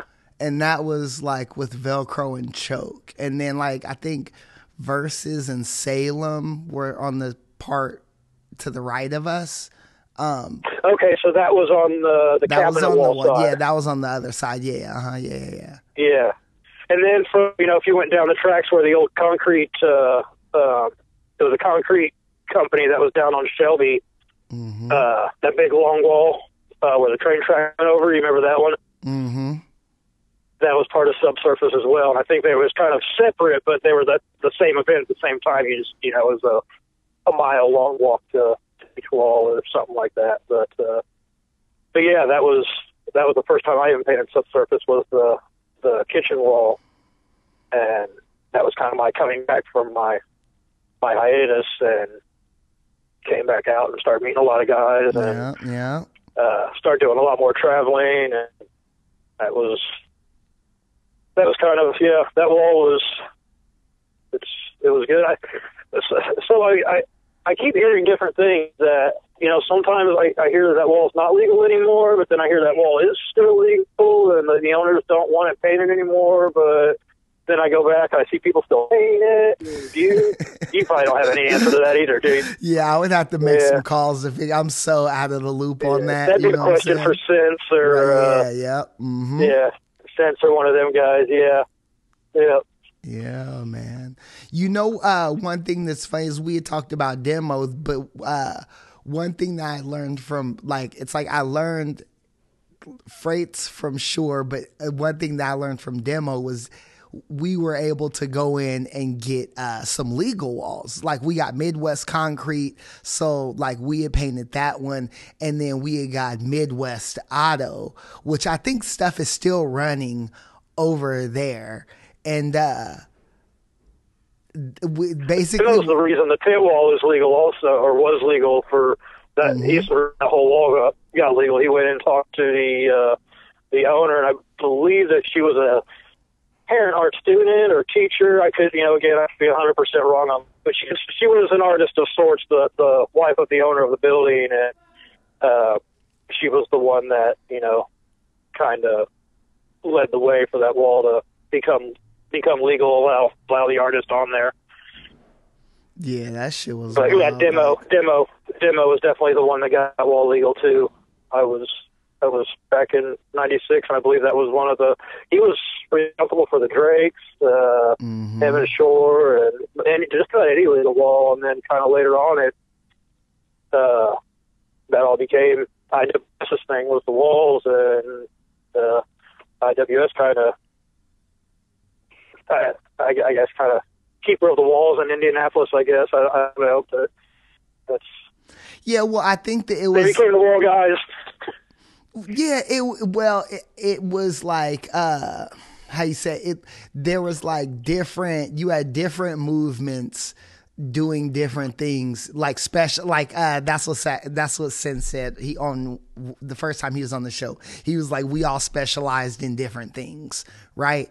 So like, they were actually, I feel like, where Demo was, he could go in and get a wall. But it was interesting though, because when he and I went in, like, we had a pamphlet and it was all his artwork, but he was just like, James, you could just do the talking. So I just like was just like, yo, just Demo made you do the talking. Yeah, and I'm fine, because that's what's up. It's all good. Well, you're probably a lot more professional than Demo was. I mean, much love to Demo, but you know how he was. Every third word was fuck. Yeah, no, and he understood that, so that was a beautiful thing.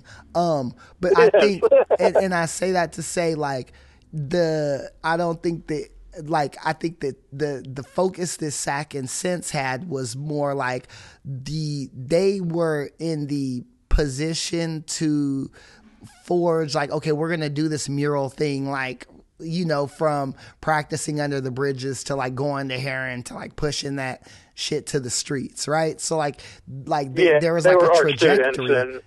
Well, not only that, but like, because Demo was an art student too, but like, I feel like that's true. Like, there's when you have a split between like, I love trains, and then like I can kind of go in and get walls, but then like I cannot talk to niggas and just go paint trains. I might just not want to talk to niggas and paint trains. You know what I'm saying? Whereas like, so then that's kind of where your attention goes, and then you create a legacy, and you cement that part of graffiti. So I say that to say, I see like why everything, like, why it ended up the way it was. It's like natural trajectories. You know what I'm saying? Like, the idea, like, Sack and 6 Cents, and then like you guys, like, I would say more so reforming IWS, right? With like them, because it was kind of like IWS 2.0 with like you,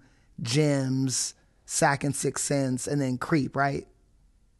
Yep. Yeah. So like with that particular with that vehicle, it's like, all right, this is our focus, and then we can kind of hone in our time on like murals and like productions, and that package. You know what I'm saying? Yeah. So that's the way I look at it. Yeah, man. Whereas like my natural trajectory was like more scumbaggery. Like we were just like, cause dude, in Seattle was like trains and like degenerate bombing, and like that was basically it. Like we weren't like, the UPS shit wasn't, and it's still not. I mean, shout outs to the young cats, like, still killing. Like I drove up there, and those motherfuckers, like, they got it. I mean, shiz, they up there, they outside, tough. But it's like, I see when I look at that particular tribe of like writers, it's like that it fit what I was doing, like in my particular type of shit. It's kind of like in fine art, there's like schools of like painters and shit, like landscape painters, like they, you know what I'm saying? They'll be like hella landscape painters, or like hella portrait painters and shit like that. It's the same with graffiti. Mm-hmm. Yeah. But moving forward, because we touched on a lot of shit in the past. Hey, remember that warehouse that was kind of tight on the it was kind of like on the like downtown-ish? The IWS warehouse? A couple of them. I'm trying to do. Can you think of one specifically? Yeah, because there were two of them, weren't there? Yeah, there was. They were kind of on the east side of downtown a little bit. Yeah, them shits is fly. I think one was the RCA plant. I think that, yeah. They were kind of recent within the past, like, 10 years. Yeah, one was the ECA plant, and they tore that down now completely.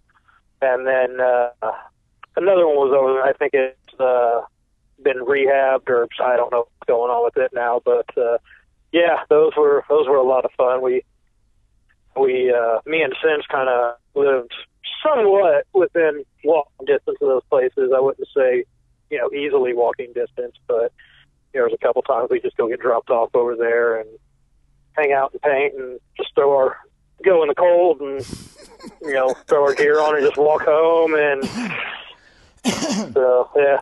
Now, do you miss the Indiana cold? I love painting those. Do I miss the Indiana cold? No. That's something I like about out here. I'm in Southern Oregon, man. I'm like in a little town called Cave Junction. We're about 5 miles north of the California border between. I'm not sure if you know where Grants Pass is. We're about 45 miles south of Grants Pass.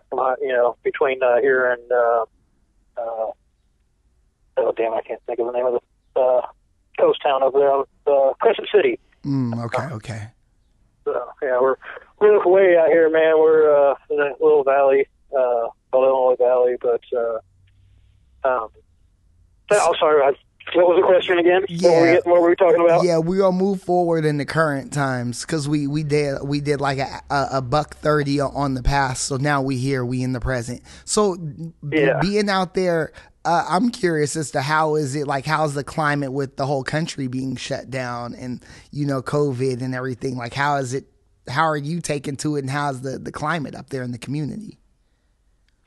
So out here, man, we're it's a small town, so I mean, we definitely, things have been shut down and stuff, but not completely. But it's a small town. We all know how to live off the land, and we don't rely on stuff like that. So my lifestyle hasn't changed much at all. I work in the woods. I run chainsaws, fall trees, mill lumber. I own my own portable sawmill business. So I don't have very much interaction with people anyway, and it's kind of funny that you don't realize that until something like this COVID thing happens, where everything's shut down. Everybody's like, we can't go hang out with our friends, and blah blah blah. I'm just sitting here like, what's wrong with you guys? This is normal. Why we got to go hang out with people? Go enjoy yourself. But yeah, I don't know. My lifestyle has not changed one bit, except for I got to wear a mask in the stores. And again, the small town I live in, we have probably about 30% of the businesses here don't require a mask. Some people do wear them, some people don't. It's, like I said, nothing's really changed for me. So it's, besides painting, I've slowed down on painting. I can't really go up to the larger cities and paint with some of my friends up there, Portland and Eugene and Salem and, places like that, just because of a large number of people. I try to avoid those areas right now. And so we just stay out here in the woods and keep to ourselves. Now, I'm curious, man. So do you hunt when you're out? Like, do you do much hunting, or do you fish or anything? No. So our long-term goal is to go up the land. Like I've been saying, we want to be able to start keeping our own animals: goat, sheep, chickens. We used to do this back when I lived in Indiana for a little while, and some down in California. We're kind of at a standstill right now. We bought a piece of land here in this town, and when we bought it, it was completely raw. There's no well, no septic, no house pad. There wasn't a driveway to get onto the property. We had to bring in an excavation company, and it couldn't put a driveway and culvert. And there wasn't even an address for this piece of land when we bought it. Mm-hmm. So we're in the process of doing that. So what we're at a halt with right now is, in order to do anything on a piece of property, the first step is to get a well. So we had the well company come out. They witched it, did the little oak twig stick thing, with a little, walking through the woods, a little piece of Y-shaped twig, and when you go over water, it bends down naturally. They went through and did that, and I was like, okay, yeah, absolutely, man, it's cool. And he put it in my hand. I was like, here, watch it, just do it. And it's sure as shit, man, that stick moves on its own. Okay, wait, so time out. You can't hold on, time out. So is it a special stick? Because I thought that was some cartoon shit. No, it's for real. It has to be, I believe it has to be within a certain, it's got to be like an oak stick, something pretty porous and requires a lot of water. And it's got to be a Y shape. I don't know if there's a certain width on it or not, but I believe the stick has to be within a certain diameter. But yeah, they just walk around with it in their hand, loose, and that's when it goes over a sufficient amount of water, it will dip down and point at the water. So it's pretty crazy. I was definitely impressed, and like I said, I put it in my hand and did the same thing. So it's not a joke. It really works. Hey, Bax, you was like, is this nigga trying to David Blaine me right now?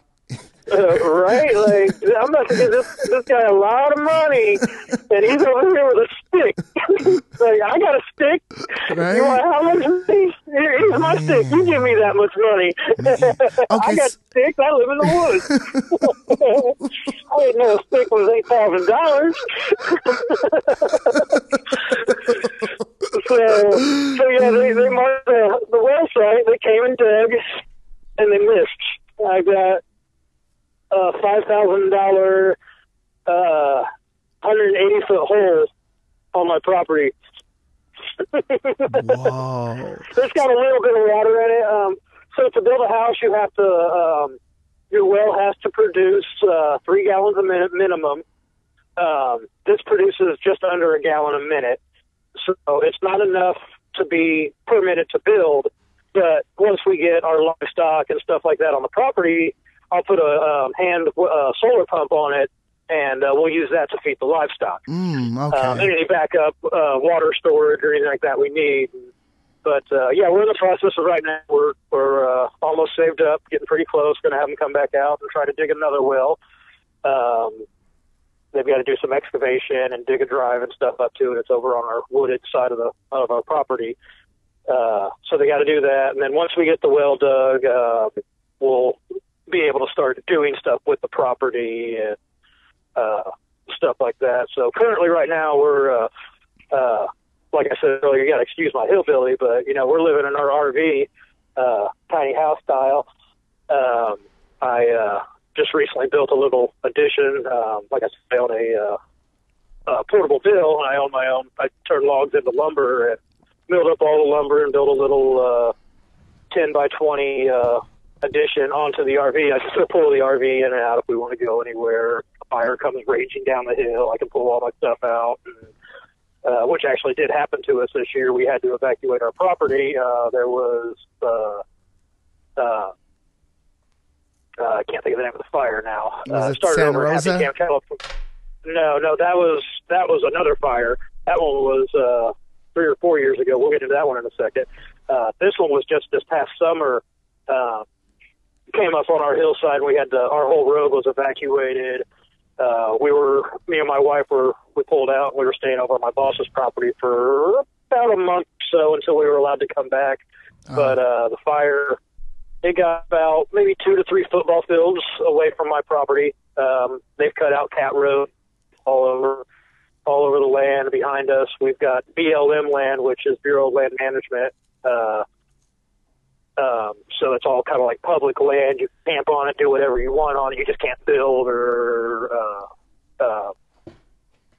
do anything like that on the land itself. But you can. It's free to. Okay, wait, ride hold dirt on. bikes and stuff like that. Yeah, go ahead. Okay, so I got a question because we haven't even talked about that shit and you don't know. So I'm getting into hiking and shit, right? I'm about to hit up national parks and shit. So when you say BLM land, do you have to go on and reserve the campsite online, or how does that work?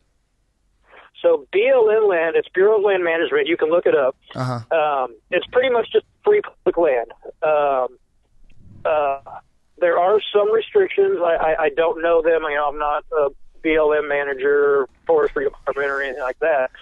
But you are allowed to camp out on them for free. You're not allowed to, camp out there for months. Like you get like a day or a couple days at a time.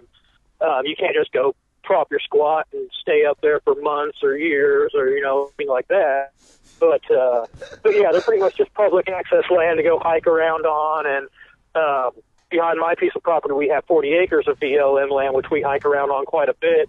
And then cornering that is the Siskiyou National Forest, so we go up and hike into the National Forest. I'm within a 20-minute hike from my front door. Within 20 minutes, I can be on National Forest property. Ooh. Yeah, I'm close, but I ain't that close.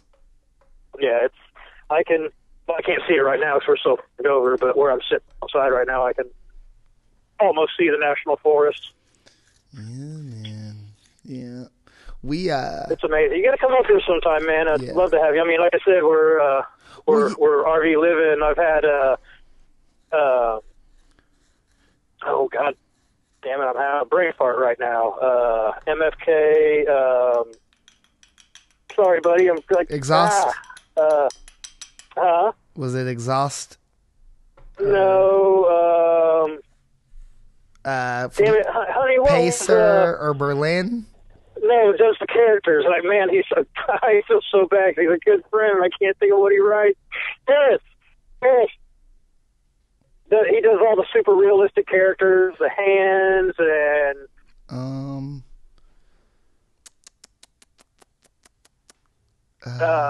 he's from the West Coast. He's from out here. Okay, I'm not sure. I'm not going to say it. I'm not going to say his real name. Yeah, I don't think I've met him. I don't think I've met him. He's from out here. Okay, that's tight. He came out and visited once for a few days. There's a little bridge right down the street from where I'm at that me and him painted, and nice. He did a damn it again, I'm having a brain fart. Not Tom Selleck, but Reynolds. Oh yeah, that was that one. Yeah, we'll put that production. on the thing. Okay, yeah, I saw it. That shit was hard. Yeah, it was cool. Yeah, that was Harris, man. Sorry, buddy. I can't believe I had that brain fart. No, he's super cool. Came out here, camped out in the front yard. Man, had a good old time. We got that spot we painted. It's like I was saying earlier, man. I love bridge spots with rivers and streams and creeks behind me, and it's about a mile walk from my place, and it's Outhouse Creek, and we go down there and hang out all summer when it gets hot. 110-degree weather, we're hanging out down there under the bridge, and we're going to start, trying to get that painted and stuff. So, get up here, come hang out, man. I got a wall for you to paint with me, and trying to get the Sacred and Sense came out here one time, and we did some friend of mine. Obviously, where I'm at on the West Coast, everywhere just about, but specifically, everybody up here grows cannabis and all that stuff, and it's huge everywhere out here. But Sacred and Sense came out, and I got a friend that lives here in town, and he's got a bunch of greenhouses, and me, Sacred and Sense, went over and painted their greenhouses, and they did the same thing. They camped out. We actually built, so with the RV, we have a toilet and all that stuff, obviously, but it's not really enough to handle guests and stuff. So Sacred and Sense came out, and the three of us built an outhouse, and there's everybody to poop in. Oh shit! Nice. Yeah. Okay, there you go. It's pretty nice too, man. It's all made from a lot of cedar, so it's bugs and all that stuff stay out of it. Hey. But okay, no, it's a nice outhouse, man. Slide up, man. That's literally, man, cruise shit. I mean, cruise shit. That's hilarious, man. Good stuff. So, hey, Max, how you feel about conspiracy theories, man? You fuck with conspiracy theories? No, I'm definitely into it, man. I don't trust my government to shit. For damn sure. I mean, I don't know if you want to get into that. Yeah, man. We hit the art. Now let's hit the bullshit. All right, let's hit the bullshit. I forgot it is bullshit podcast too, isn't it? It's art and bullshit. Yep, we hit it all. Yeah, yes, sir. Yeah, man. So now, I don't know. What do you want to bullshit? Okay, so yeah, we're gonna start and we'll get all over the conspiracy theory joint. So now you think like the vaccine, you think that's some government shit? So we'll talk about what's happening. Man, so there's definitely the conspiracy theories, the Bill Gates and all that, putting a microchip in it. And I don't know if I do believe in conspiracy theories. I don't, that's necessarily one I believe in or not. My only issue with the vaccine is we don't know the long-term effects. So, and we'll never know the long-term effects until long-term has came around. And, we're definitely dealing with, side effects now. It's causing some people's faces to paralyze temporarily. There's some other things, some other side effects. I can't specifically remember them right now, but man, I read this stuff all the time, and it's all conspiracy, so I don't know if it's true or not. It's media, who knows what media to believe. Everybody's got their media that says it's true, and whatever. It's all theories, though. But yeah, that's my issue with the vaccine, man. Is I don't know the long term effects of it. I'm just trying to be the reality side of it. There's there's the right side and the left side, and then there's three sides to every story: my side, their side, and then there's the truth. So most of the stuff that we hear on either side is never the truth, and you got to put it together and figure out your own truth. But so yeah, I don't know. And I definitely there's definitely a virus out there. I'm not denying that by any means, but I think some of the shutdowns in certain cities, I think, maybe some of those, in my opinion, it might be a little strict, or some of the rules, but, then again, that's just, my opinion. I know some people are completely for it. They just want to shut their city down and, mask everything and don't go anywhere, just, let's stay home and shelter in place and all that stuff. And, I don't necessarily agree with that. I kind of go with the herd immunization side of it all. It's the only way we're going to truly become immune to it is if, we do get it. And, the reality of it is some people are going to die, and, that sucks. But, there's nothing we can do about it. Death is a part of life, and, we're going to die from something.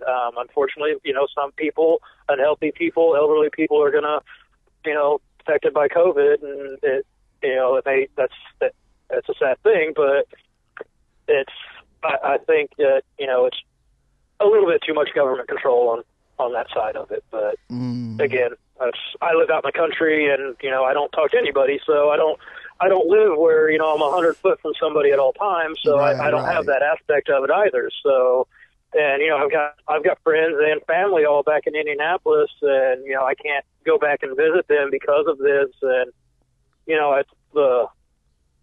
I know I can drive back and stuff like that, but it worries me that, it's going to become like a mandatory vaccination to be able to fly or enter certain states or certain buildings or certain venues or anything like that.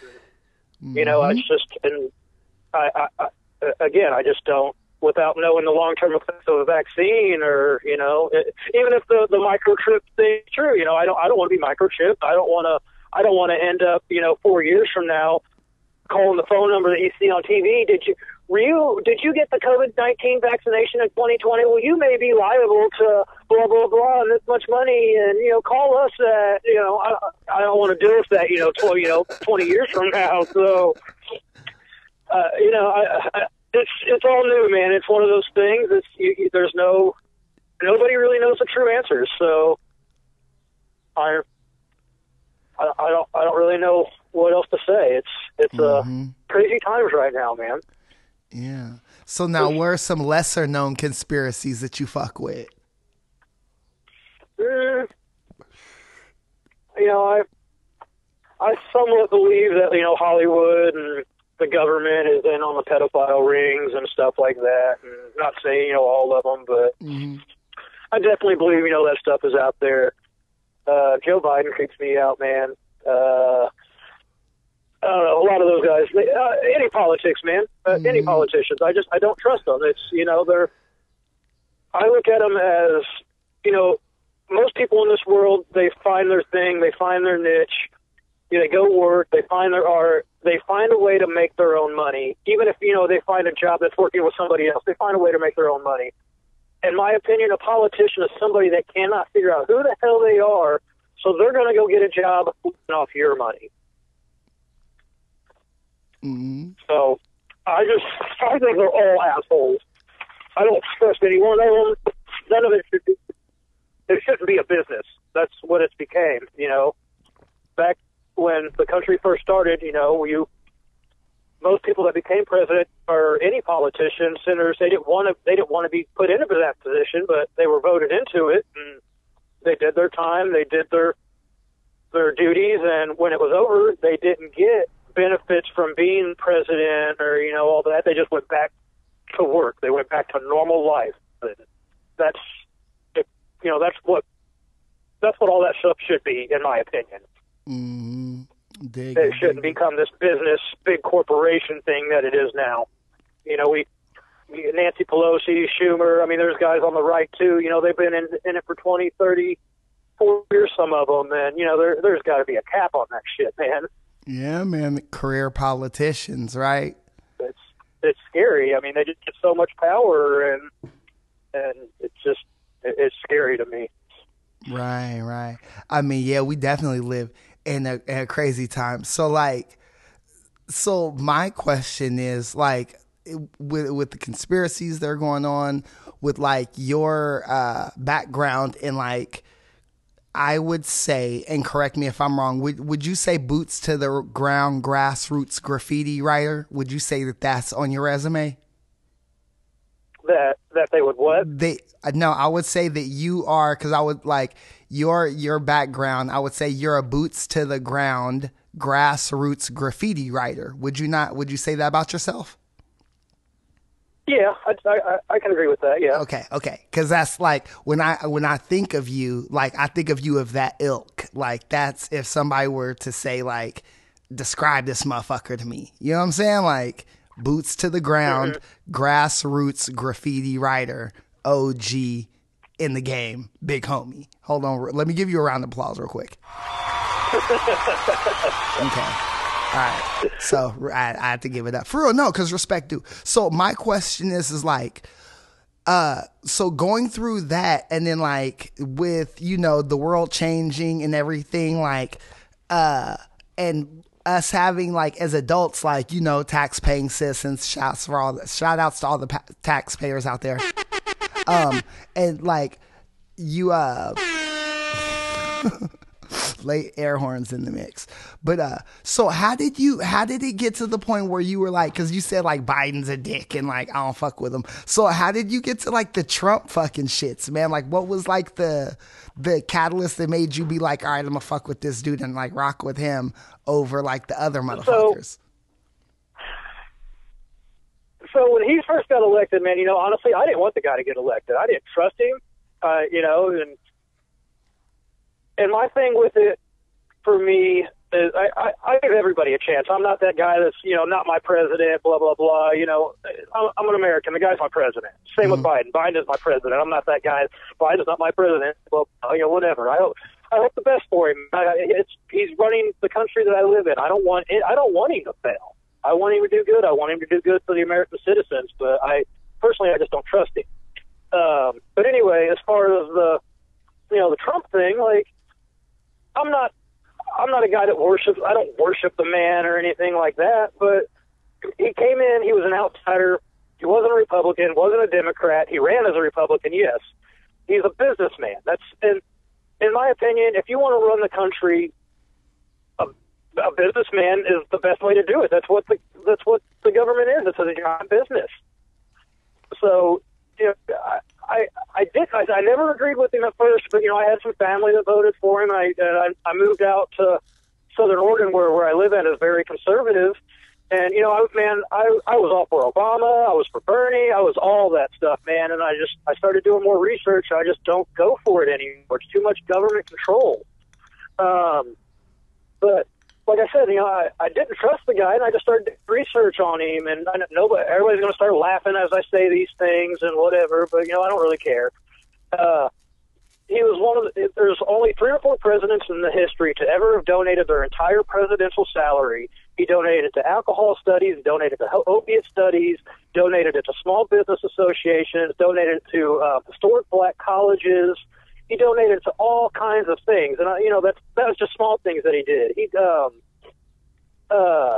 yeah, got me all flustered now. I can't think, but he encouraged, rural lifestyles, which a lot of presidents don't do. A lot of government politicians don't do. They just want the city. They want the majority mass of people. They just want to work for them. They don't really care about rural and agricultural and, stuff like that. Trump enacted the First Step Act, which gives felons the legal right to become, get jobs and try to become a natural, normal citizen again. And that, that affected a lot of the black community, and a lot of people don't. I mean, I don't know if you agree with that or not, but I've talked to a lot of black people that 100% agree that stuff like that. Trump did a lot for the black community and stuff like that. And I mean, there's definitely arguments against it. And, media says he's racist and this and that, but I've seen a lot of things that says he's not, but I've seen a lot of things that says he is. Again, it's media. I'll never know the truth. I've never. You know what Uncle Murda, in the famous words of Uncle Murda, Obama gave us trap phones, Trump gave us re-up money. This is true. This is true. Again, man, I don't trust the government. So, but I gave the guy a chance, and there was a lot of things that he did that I liked, and again, there were some things that he did that I didn't like. But like I said, I gave the man a chance, unlike a lot of people did. And I would rather shout out the good that somebody does over the negative. I'm not one of those people. I used to be back in the day. I was quick to punch, quick to fight, but I always hear people say, "No, he's a Nazi, punch him." Well, you know what? That's not how you change people, man. You don't show the negative. You don't show them violence. You show them love and appreciation and talk about the good they've done, and that's how you change people. And that's you don't run up. Oh, I disagree with you. You hate black people, so you're a Nazi. I'm gonna break your goddamn nose. When was the last time that changed a Nazi's mind about a black guy? That ain't how you change people's minds, man. Like, dude, when I was a punk rock kid, I hated hippies. But, I made fun of hippies day in and day out. And then I started hanging out in Broderpool, and they showed me love, and shit, I live in the middle of the woods, listen to Grateful Dead every fucking day now. Right? How things change. Yeah, you catch more flies with honey than you do, damn it, I can't even think of the fucking quote. Shit. Yeah. You know what I'm saying, man. Like it's you catch more bees with honey by showing them love. Yeah. It's you catch more bees with honey. That's the whole thing. Yep, absolutely. But yeah, and I would agree with you. But see, the thing is, though, is and to your point, it takes the discussions, because like if you're not having civil adult discussions where in some cases you can agree to disagree, there can't be any like progressive change. You know what I'm saying? Like, and it's not just people talking at each other. It's doing their best to understand the points of one another. You know what I'm saying? Like, oh, I can disagree with that, but I understand why you fucking think that way and shit. But yeah, absolutely. I came from both sides. So, excuse me, I'm eating or just finished up a bratwurst, so I was eating in the middle of that. But yeah, like I said, man, I came from both sides. I voted Obama. I was all for Bernie Sanders. I was all for that stuff. And I just started thinking about it and doing more research on it. And, healthcare sounds great, but to me it's just, I don't want the government to be in control of my health. I don't want them to be in control of my education. I don't want them to be I don't want them to have control of my life, of what I do, of what decisions I make, what doctors I see, what, to who I talk to, or that should be my decision. We're supposed to be free Americans. I should be able to do what I want. Well, but I don't know if that makes sense. But. Yeah, no, it does make sense, right? And but here's what I would argue is like the absence of like, because for me, like I'm an exception to a lot of rules, right? But like I came from like a 2-parent household, and my parents like both work, so they provided like insurance for us and shit, right? But like if they didn't have to like like bear that expense, we could have probably did a lot more shit, taking all types of crazier fucking trips, or like went out the country or some shit like that. So like that's, I mean, like I get what you're saying, like as far as like, yo, you gotta go and do this, right? Like you don't want that, but like if it's a system to where you just don't gotta pay, that shit sound kind of nice. You know what I'm saying? And then like the other part of it is, but you do gotta pay though, man. Like it's tax money. I gotta pay for it. Yeah, but like if you think about like healthcare systems in other countries, it's like worked into that. Like I remember when I was a kid, my dad had a friend from England. His name was Arthur, and like we went to this WWF match one time. It was Undertaker and Sergeant Slaughter in the steel cage. So afterwards, right, he was telling me, he said, yeah, he still gets health care from his job because he retired in England. He's from there. And like they fucking somehow like they were still giving him money and shit.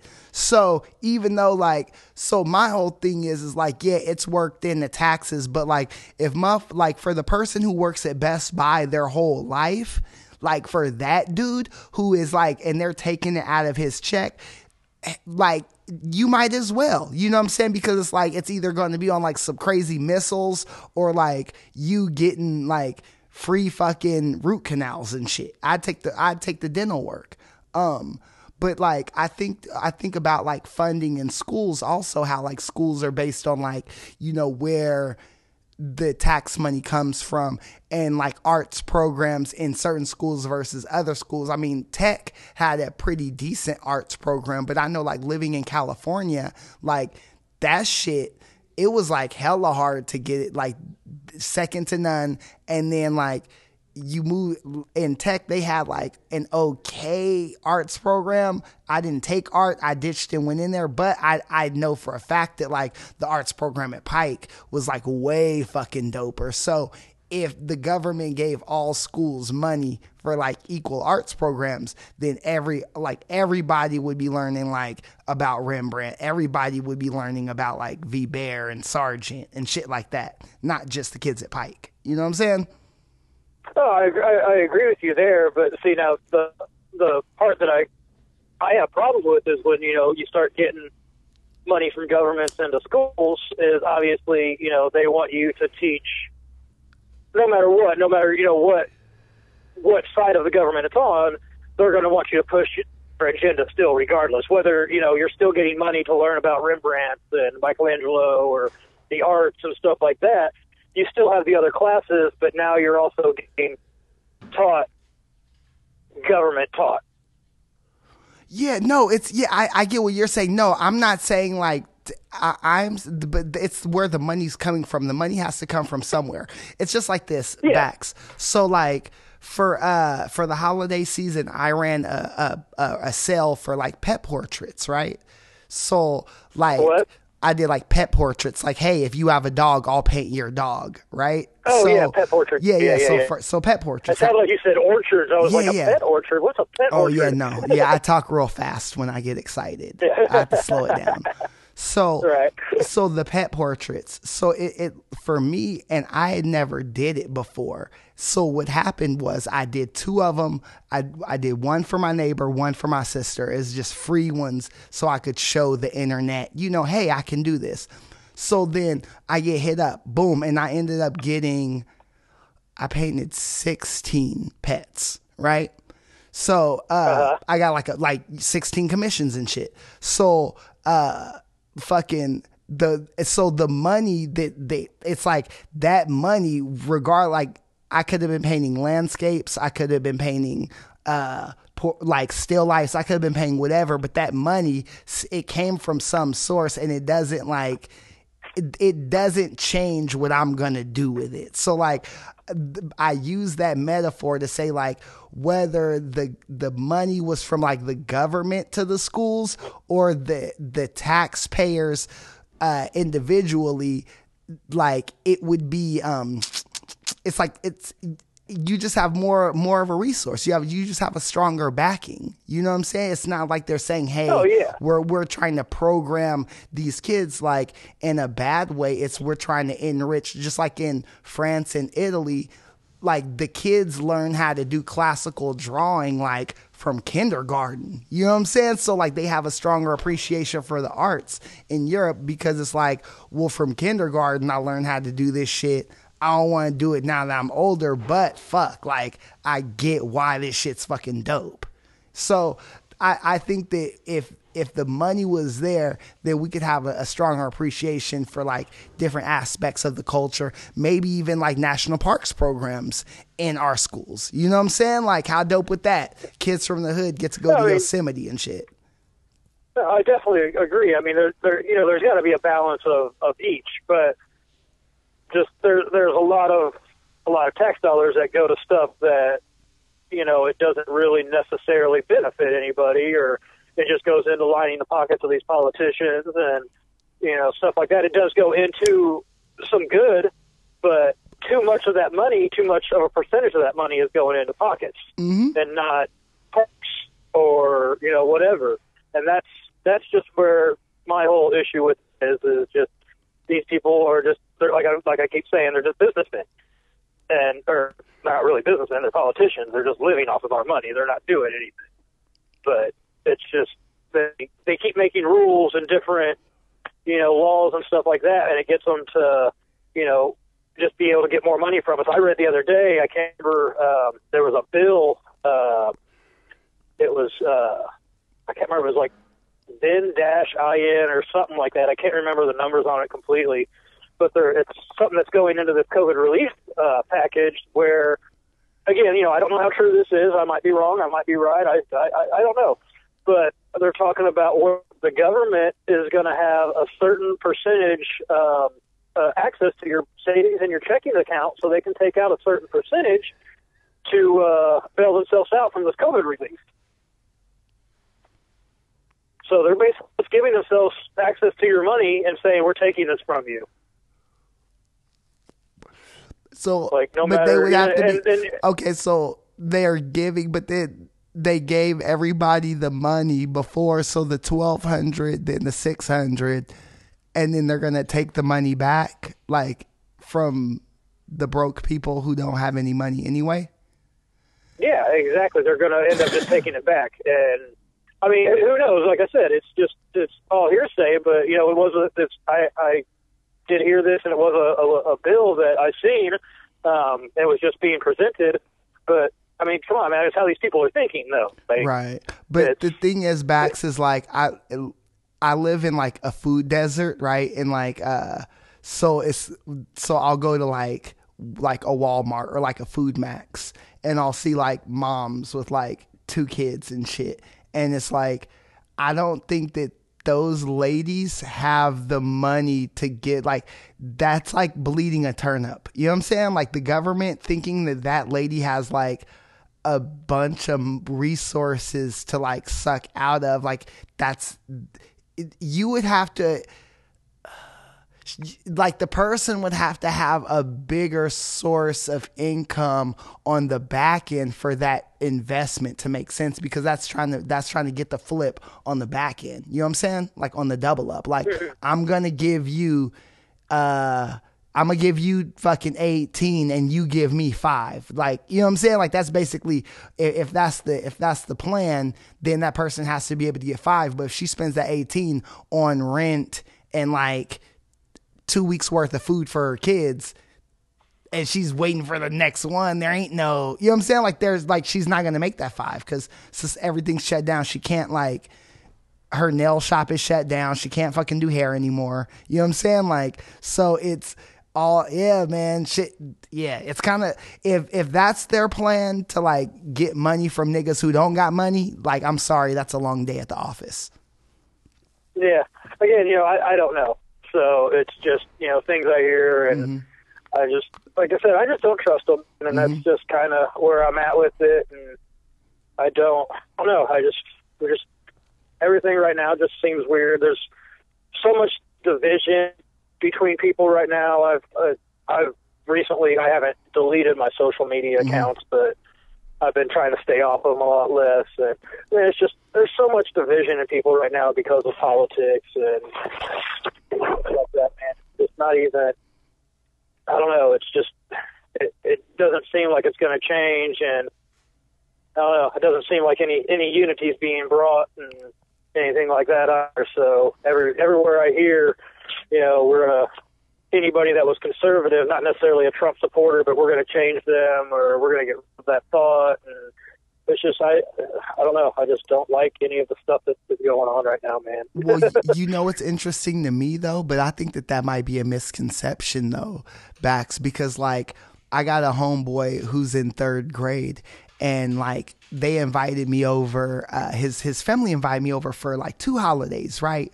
For Thanksgiving and for Christmas. So I went over there and they're Trump supporters, right? And my whole thing wasn't like to get them to not support Trump or like to do anything like that. And it's just like with you, see, and I have a question that I'll ask after this, but the meat of the rub to the sandwich is my thing was just having civil conversations with them. And I noticed, like, I will say this because I say this with love. There are seeds of racism that are planted in a lot of people, and a lot of people don't see it, right? And I don't think that a lot of times that the things are like purposeful, like, or they're like intentional. Because here's my thing: if you're inviting me over to your home to like kick it for like 2 important holidays, arguably the 2 most important holidays of the year, right? Like, I don't think you're racist, right? Like, if I've known you since we were in 3rd grade, I don't think you're racist, right? However, when you say certain things that if I didn't know you might seem like, like, okay, then what it's my duty as your friend to like maybe ask a question or to give my experience to provide an example to maybe shape or like dispel that ideal. You know what I'm saying? So that's my whole, that I feel like that's the duty that I'm charged with, Bax. It's not so much like changing who a nigga votes for. It's just like when I hear some shit, like I gotta like be on it and then we're on to the next thing. You know what I'm saying? Because you should be able to vote for who you want to vote for. I should be able to vote for who I want to vote for. And that's what love is. And that's what democracy is. Absolutely. Yes. And we shouldn't hate each other over it in the end. Right. So the question I wanted to ask you before I went on my long rant, right? Hold on, let me get some air horns. Because that was a rant. Was, do you honestly feel that like this whole situation brought you closer to any of your friends? Some yes and some no. I got some friends that definitely believe the same as I believe, and I've got a lot of friends that don't. And I've definitely lost some friends, and I've been called, I mean, dude, you know me, like, I am the furthest far from it. I have been called racist numerous times just because, or sexist, or anything, because I won't, if there's a thing coming up where a politician is a certain race or a certain sex or whatever, it has nothing to do with their race or their sex, but if I say I'm not voting for them, people have been like, oh, you're not voting for them because they're black or they're Asian or they're gay or they're a woman. No, I'm not voting for them because I don't agree with their politics. Right. And that's fair. Yes, but I've been, because of just me having conservative views, and like I said, I'm not racist. I'm not, as far as I know. I love everybody, man. I mean, I've known, me and you have been homies for years. Most of my friends are of all kinds of different, races and genders, and I've got gay friends, I've got transgender friends. Hell, I don't, that shit don't bug me, man. I can care less. I don't, whatever. But it's just because of some of the views and the thoughts I've had. I've definitely lost friends, and or even had just even less communication with friends, even some crew members. Even like I won't name any names, but I had a couple friends that I used to talk to on social media every day, and hell, now we hardly even talk to each other at all anymore. Like it's pretty sad. And it's not my fault, not their fault. Just both of our faults. And it's the control that social media has with just pumping things. they just know what you want to see, so they feed you that, and they feed the other person this, and so they're just constantly making us fight and all that stuff, man. Social media has a lot to do with this also, they control what we see and what we think, and they're definitely, in my opinion, they lean to one side more than the other. But like I said, if you have conservative views, they make sure that they pump you the conservative news and the conservative thoughts and all that stuff. And if you've got the other views, then they pump that stuff to you, and they're a big part of our division, in my opinion, and a few other things. But I don't know. One of those rants I can rant on forever, and probably everybody's just going to laugh at me or just tell me I make absolutely no sense. So, hey man, here, the thing though is like, that's the thing about this podcast, man, is we have these long form discussions, and what it does, it gives the family, the Art and Bullshit family, a chance to pull up a seat, roll that up, and pour something and chill with us as we have these discussions, man. It's like two homies catching up. That's what I do this for. It's one of the reasons. It's a large part of it though, Bax, because it's like I don't think that people get the richness of like the graffiti writer, the complexity of the artist, and like what we really are fucking made of. You know what I'm saying? So it's like, and you can't get that through like a piece. I like the real humanity of you is not encapsulated in a burner. You know what I'm saying? Like, but like when a motherfucker can sit and they can listen, like, damn, he fucking held James down with a spot while the police was like hot on his trail and broke his foot, like, and they can hear like all of these crazy stories. It's like, oh wow, like this motherfucker is a whole ass human being. You know what I'm saying? Right. I just look out for my friends, man. That's all I care about. Yeah, man. Mm-hmm. I'm not gonna. That's all it's about, man.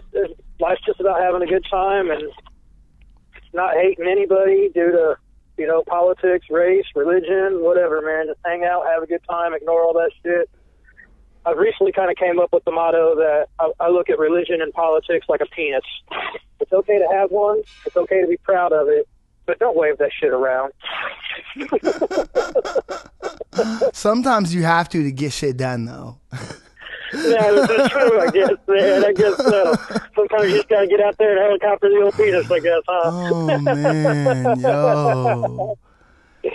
Oh, let it go. And on that note, fuck, Bax, man, we've been all around the map, man.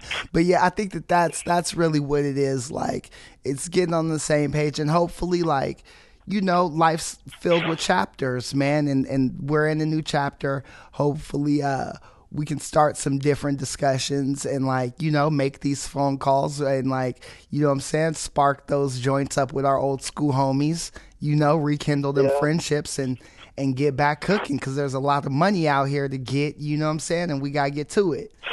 That's right. So yeah, man, you got any business ventures going down? You want to plug anything?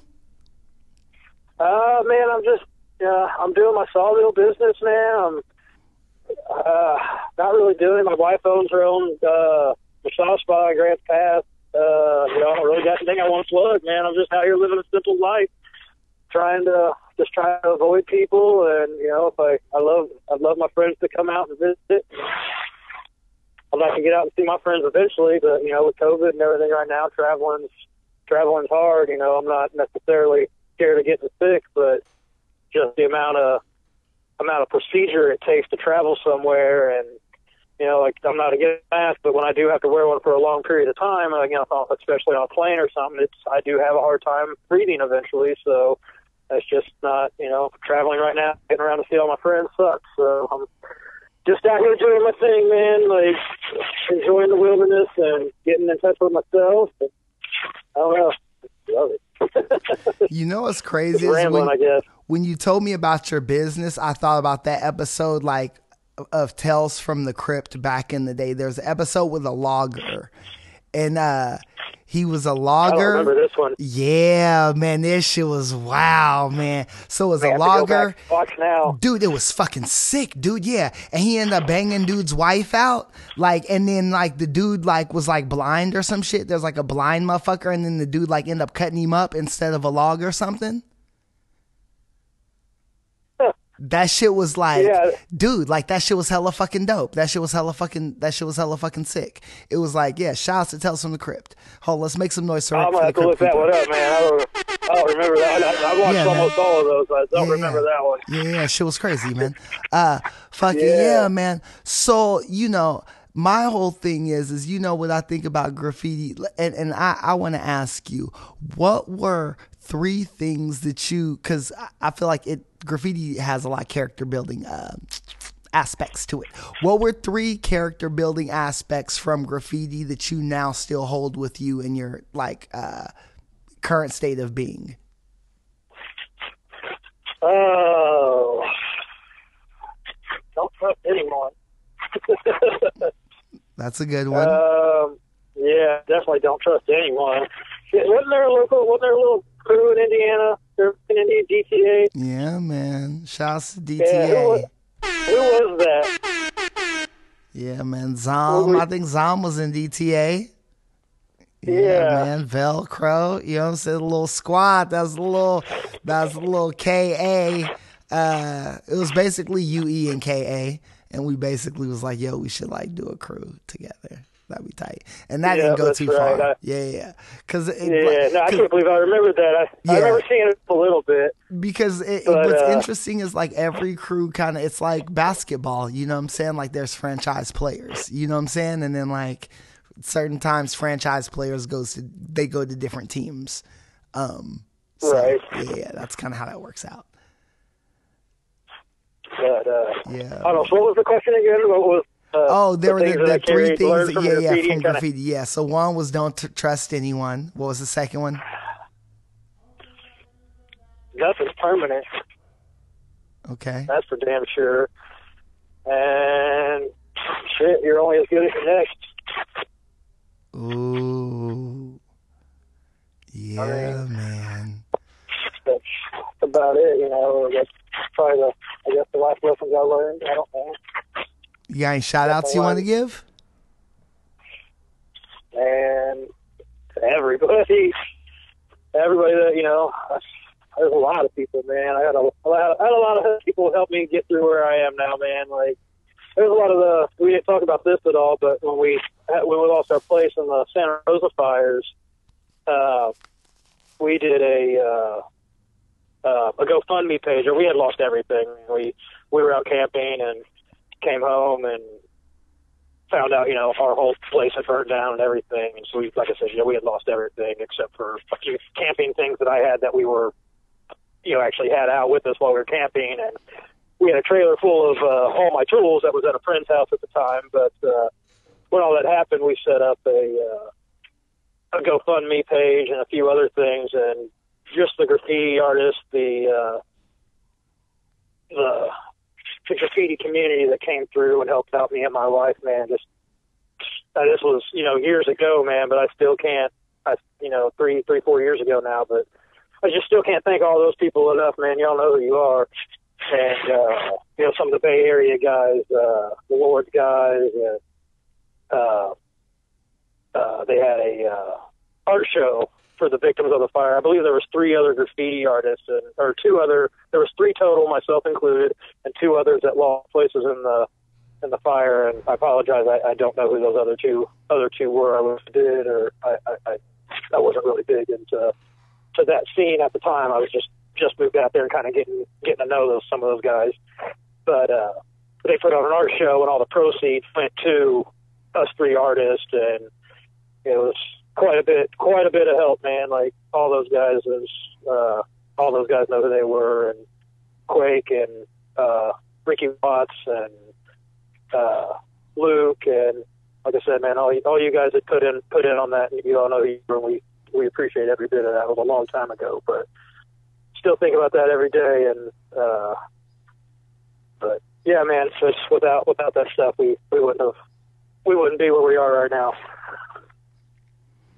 It's crazy that putting in all that work in graffiti yielded like the result. You know what I'm saying? Like, and I don't think. I mean, dude, it damn near bought me a house, bro. Like, no joking aside, it damn near it got me the RV we're living in today, and I'm not like it's not the nicest, you know. There's not no 40-something foot RV with 4 or 5 slide outs. It's got one slide out. It's a fifth wheel trailer. I mean, it's big enough for my wife, but you know, we've been staying in it for 3 years until we build now, but man, without all that stuff, we wouldn't have that right now. You know, I mean, we got the insurance money for the fires, but that's the insurance money is what actually bought our property.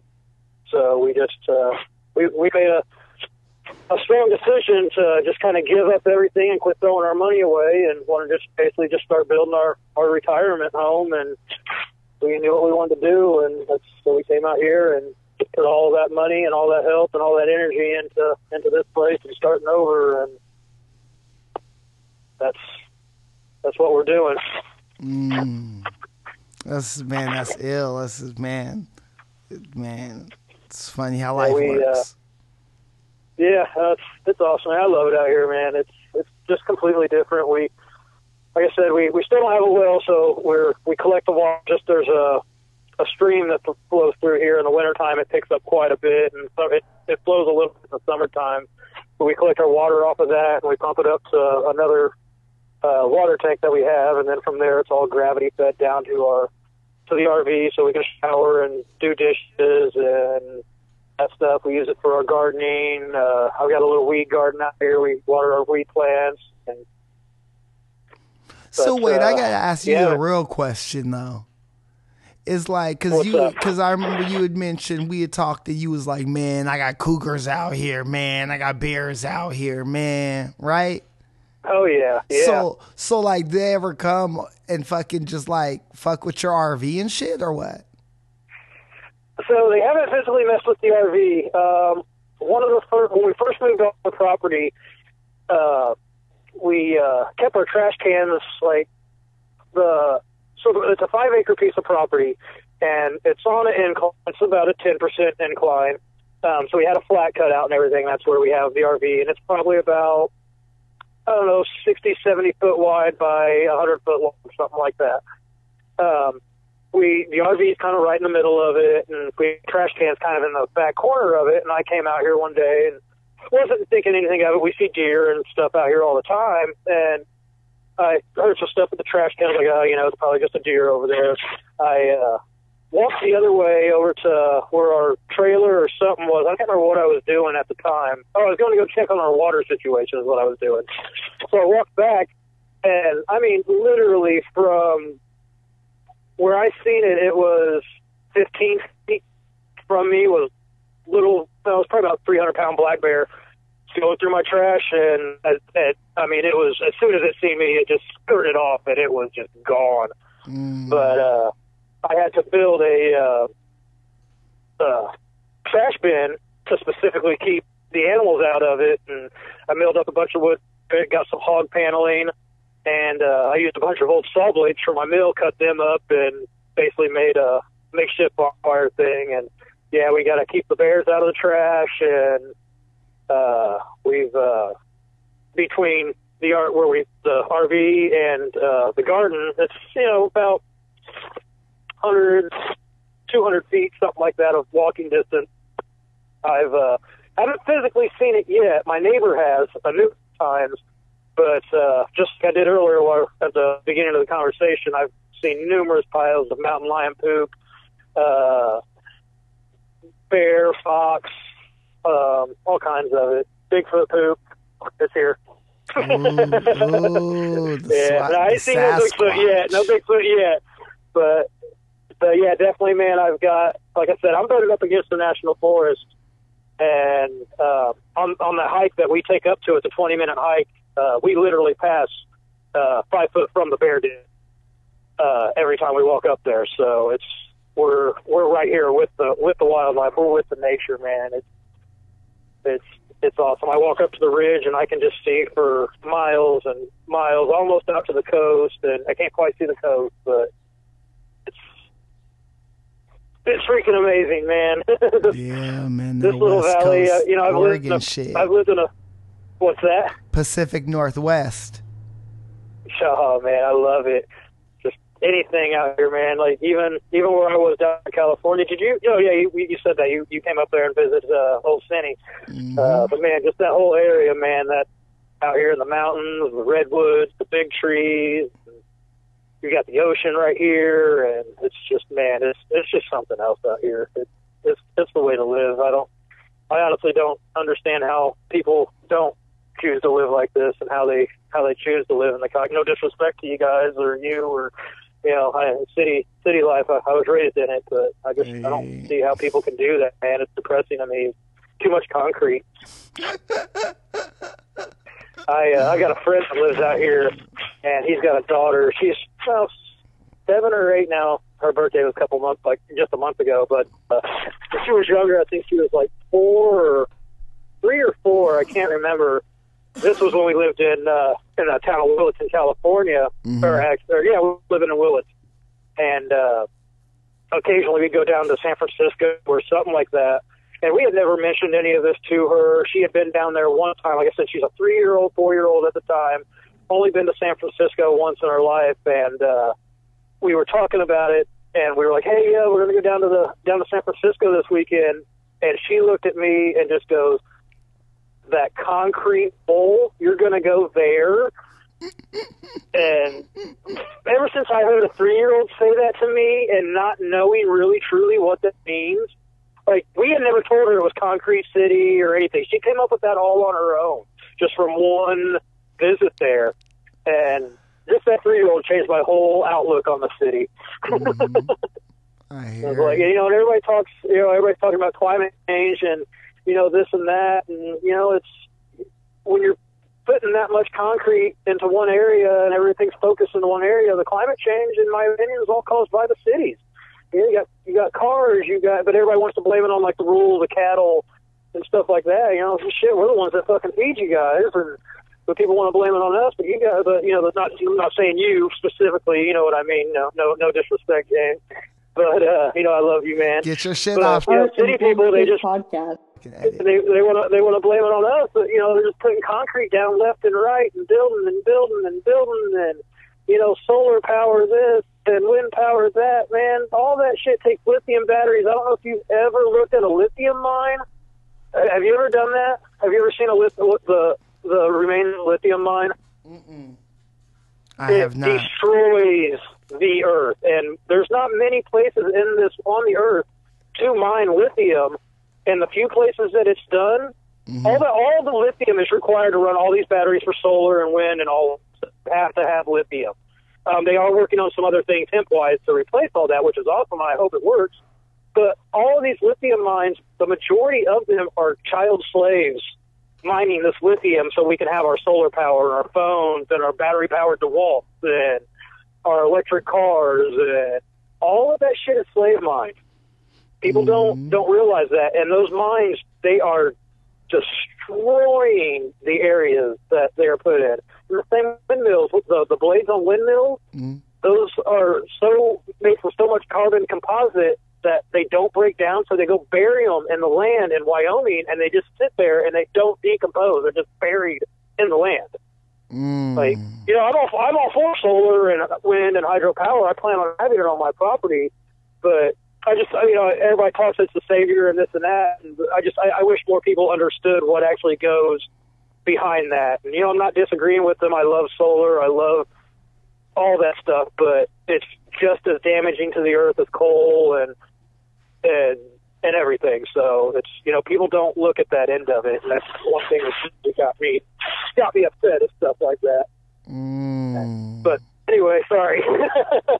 We got to get your shit off, man. More rants from Detour, man. More rants Get from them Detour. detour rants, man. Get them detour rants. We love it. But we're here to provide this platform, man. That's the whole thing. But I encourage you to do that, man. Sometime here, the near future, whatever. Just look up a lithium mine and see how much. Look at what goes into all that and see how much damage goes into the earth on making all that stuff, man. It's not like I kind of started mentioning with all the hemp farms and the CBD being legal nationwide, which another thing that Trump did, made CBD legal nationwide. Thank him for that.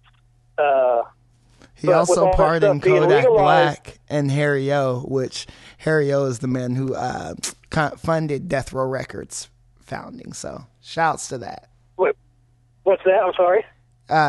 Trump actually, he pardoned Harry O, who funded definitely. Death Row from Death Row Records. So that was kind of tight. Yep, sure did.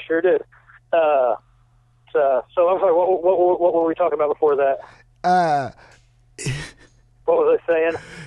You were talking about lithium mines and the damage that they do. See, the interesting part about it, like the thing that I think about is like it's I like to look at the aspect of like the how, right? Like, so because there's a day, I mean, like cats who, we indulge in like, medicinal herbs, you might go down a rabbit hole one day, such as myself. And I went down a rabbit hole detour of, child labor, like countries that use child labor and like the things that they get. So like all of these different countries like source like child labor for like coffee and like cotton and like different like crystals and like materials, like how you were talking about like the lithium and things like that, right?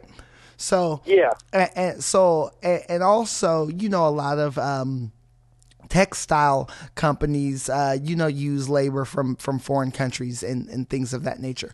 My thing is like the aspect of like changing a society to in order for us to actually move the jobs back over here, and in order for us to do that and sustain it, like what would it take? Like, and the things that it would take, it's like it's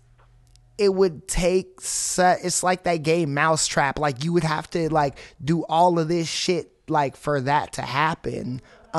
We have to like address like elephants in the room. You know what I'm saying? Like, I'm not even going to go down that hole, but we got to address a lot of shit in order to get to that point. So I think, my long rant, like the question is like, how do you get to a point like realistically where the country is like not dependent on things of that nature? Because I mean, like there's like you got motherfuckers out there like Elon like popping shit, you know what I'm saying, holding it down.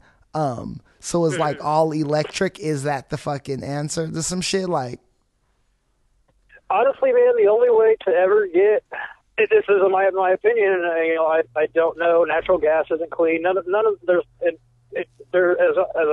nuclear is about as clean as it gets, but we all know nuclear isn't safe, but there's also different arguments you can get in with that too now, but I don't really get in. I don't know too much about that, so I'm not going to go there. Man, we can't fuck with no nuclear shit. Nah, nigga, yeah. we cannot. Yeah, I don't know enough about it, so I'm not even going to go there, man. But I have heard that they're advancing, but at the same time, we see what happens. So, oh man, get that nuclear nigga the fuck out of here, man. Yeah. So I remember what I was saying a minute ago was when we were talking about the lithium batteries, though, was they're actually starting to find out they can make batteries and power cells and stuff like that from hemp. And they're actually looking at like it might actually be more powerful than lithium. I've only done a little bit of research on it. There's not too much out there on it yet. It's a pretty new thing. But I'm here in Southern Oregon. You can't drive 5 minutes without seeing a hemp farm out here. I mean, some of my best friends own a 600-acre hemp farm. They just grew just under 1 million hemp plants last year. So we're out here in the hemp. Like it's people. There's cannabis out here too, THC, but it's mainly a lot of CBD and stuff out here. But yeah, they're starting to realize how much stuff that this can really do, but the problem with it is there's no money in that side of it yet, so nobody's doing that. Everybody's growing the CBD just for the smokables or the medicinal side of it, which is great. It's awesome. But as far as when it comes to the textiles, clothing and papers and stuff like that, making bills for lubricants like grease and oil and things like that to actually make the run. There's no money in it, so nobody grows that stuff yet. And in order to, and if we did want to grow that, there's the other issue of everybody says, hemp's going to save the planet, it's going to save the trees and this and that. If you want to grow that much hemp, people out here are logging properties left and right to grow hemp. How are you saving the trees when you're cutting them down to grow hemp? That's a good question. There's... Well, I have an answer. You want me to give you an answer? You want me to give you an answer? Yes, please. Okay, so here's what you do, brother. You give money to inner cities and you give incentive to people who have been incarcerated with marijuana related crimes, and you turn areas that were part of the inner cities into you can turn them into farms, you can turn them into grow sites, and then what happens is that money can stimulate, it's taxed of course, but it also stimulates the communities which the system has tried to hold down for so long. So that's what I would see. That's a great idea, but so in order to grow cannabis and hemp, you have to do that in certain climates. So growing stuff like in Colorado and stuff like that, you can't do big outdoor projects to grow these things. Like you need to, if you want to turn it into an agricultural thing, you're supplying textiles to the world or the country or locally or whatever. You can't even, indoor warehouses in the city. That's not going to be enough. Like I said, my friends out here, they're a small thing, and they did 600 acres under just 1 million plants. The property right in front of me that I can see actually from where I'm standing at right now, it's like I don't really have to see them, but they're a company called Mr. Nice Guy, and these guys do like 60 or 70,000. I'm looking like not wrong time of the year, but most of the time of the year I'm looking at 60, 70,000 plants sitting right across the street from me. So you put that in the city. Well, now you don't have the room for it. You have to have room for it. So now you put it inside of a building. Well, for one, if it's not out on the West Coast or in a certain climate where it's dry and warm, if you put it back in the Midwest where it's humid, it's not going to grow. It's going to mold. So you can't really do it outside. You have to do it inside. But now you're inside. So now you have to bring in all your electricity and your building, and you're still using all kinds of now you're going plastic and all kinds of stuff inside for your feeding lines. And that's another thing with growing it on these hemp fields. They grow millions of pounds of CBD and hemp. It's supposed to save everything from plastic. But at the end of every year, these guys are bringing in dump trucks. Like semi trucks, 2 or 3 at a time on each farm, and throwing away plastic that they had to use for the water. And I'm not fighting against it because I'm all for the movement of it, but the reality of it is it does produce a lot of logging or a lot of plastic still. So then what's the solution to that? Is it better packaging on the distribution side so the people... So I don't know, the solution to get just back to clean and to where we can live on our own is you got to do everything locally. You got to grow everything yourself. You got to, do it within the community and trade and barter and, stuff like that. But, the electricity thing, we're never going to get to clean energy or anything. The only way to do that is burn candles or, stuff like that. You got to have some kind, and even that, you're still producing carbon because of a flame.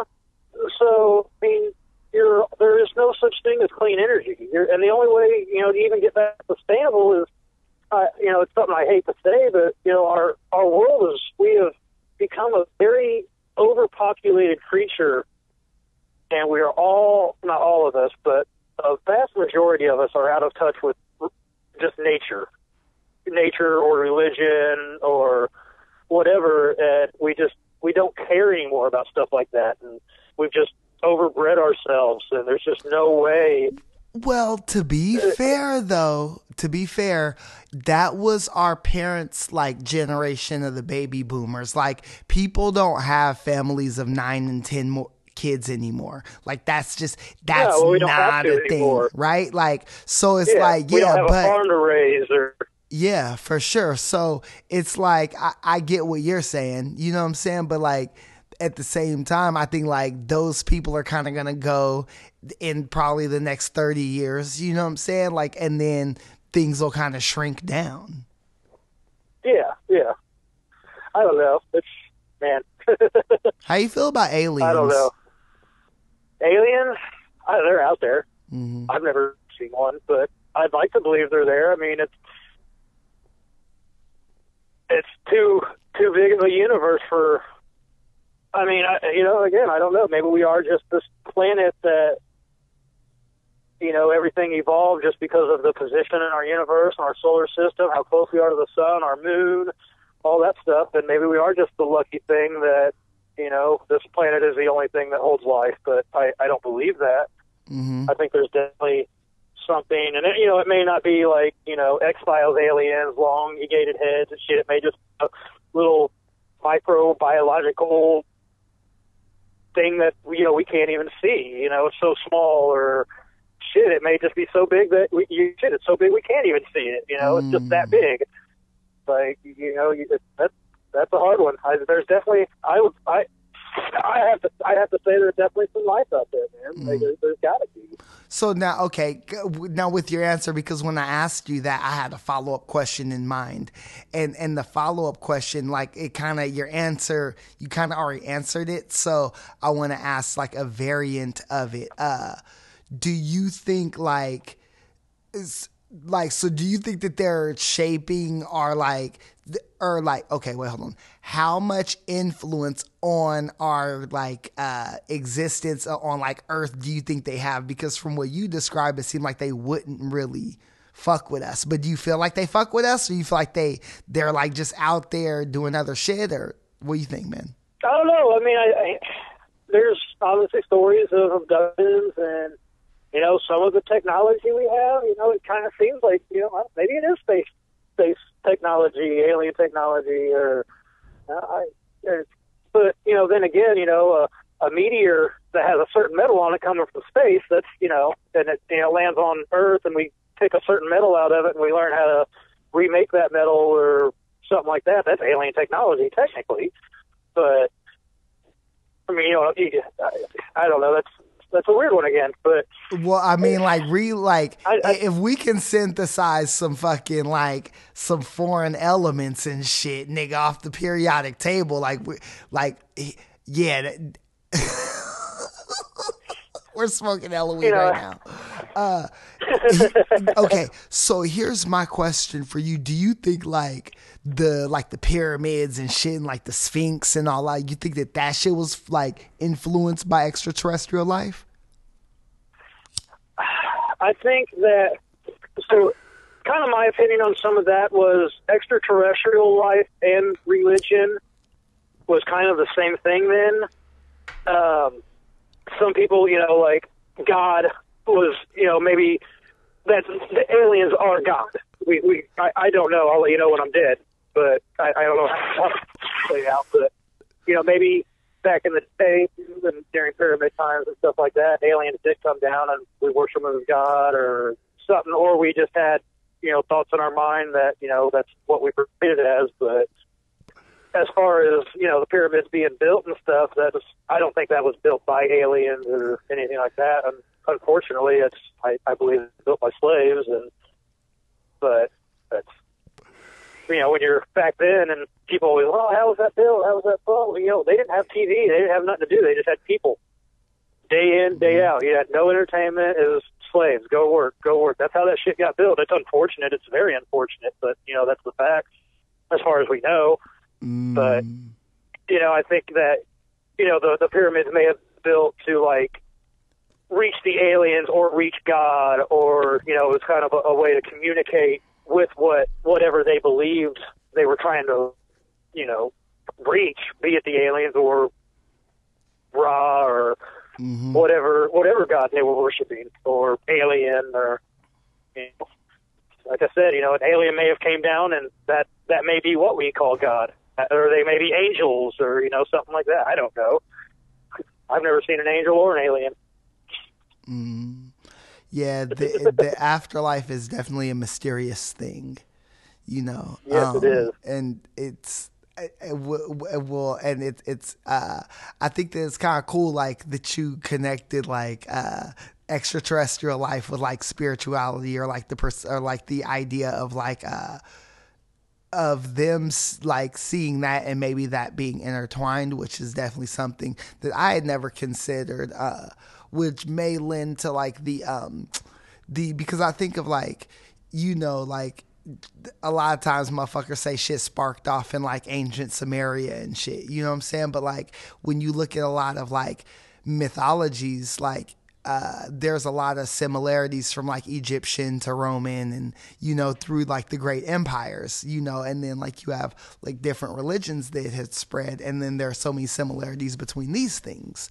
So it's interesting. Like I kind of wonder, like, how is it that like Egyptian mythology, Greek mythology, well, like Egyptian was like first, and then you got like Greek and Roman like after that, but a lot of those like things are kind of shared, like a lot of the, you know, the god of this, or the, you know what I'm saying, the like the goddess of that, you know what I'm saying?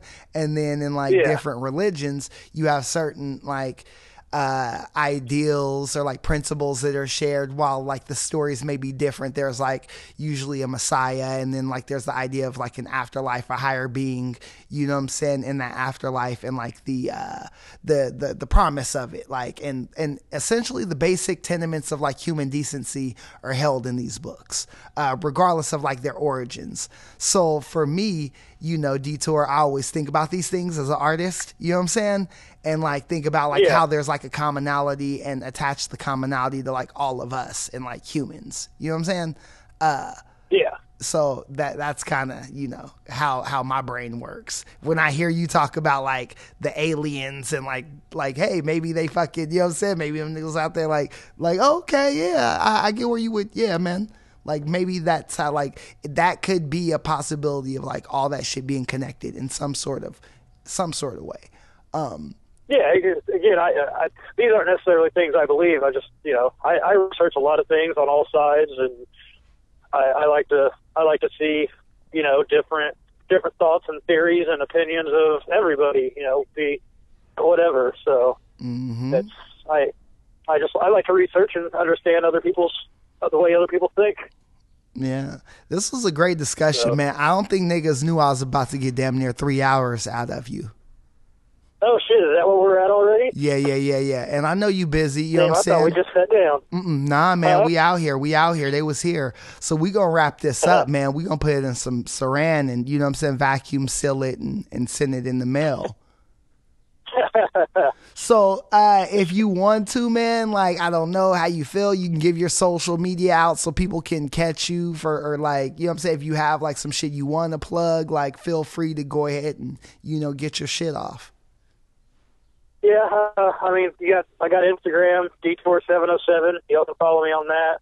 Okay. Still got Facebook, but I'm pretty much just limiting that to my family and my good personal friends. If I ain't met you personally, then you ain't getting me on Facebook. So hit up the IG. Hit up the Instagram and peep those letters, peep that ism. Yeah, pretty much the Instagram now, the Detour707 Instagram. I'm just, every now and then I get some graffiti on there, but a lot of it's just milling lumber and cutting down trees and stuff like that, and doing the wilderness thing. So, but here soon, man, I'm gonna get back into doing some graffiti, and I've just had to take a step back, focus on different things. You know, living off the land after losing everything in a fire, and, you know, that was a big thing for me, man. Just, you know, when before the fires, I always had a place to store paint, keep paint. So I always had paint on hand. So it was like, I want to go paint today. I'll just, you know, I'll go in the closet and grab a couple cases of paint and go paint. And I live in an RV. I don't have a place to store paint except for outside, and the winters and the summers here are pretty extreme, so the paint goes bad pretty quickly. So just for me to, you know, it's specifically got to be like, okay, I'm going to go paint. Well, I got to go order paint, and so I got to order it. And, you know, I live in a small town, so I can't just go to the art stores or the local graffiti store and pick up spray paint. I got to order it online and get it out Right. here. And so that's one of the big reasons I've kind of taken a hiatus again. But like I said, I'm changing the whole lifestyle and going from city life to country life and trying to get that life together to where I'm raising my own food, growing my own food, and just living that life, man. That's what I'm focusing on right now. And unfortunately, it's taken me away from graffiti for a little bit. But like I said earlier, I've got a few friends from Preachers. They say they're coming out this spring. So hopefully, if they make it, Eeks, you better get out here, buddy. Nice. If they make it out here, then I'll probably get some painting done with them. We'll probably go up to Portland, down to the Bay, or something like that. They'll drag me into the concrete. Hell yeah, for a little while, I guess. Right. But maybe we'll swing through Fresno and see what's up with old James. Yeah, or I might, you know what I'm saying? I'm going to be in these national parks, so I might be up there before you get down here. We'll figure it out.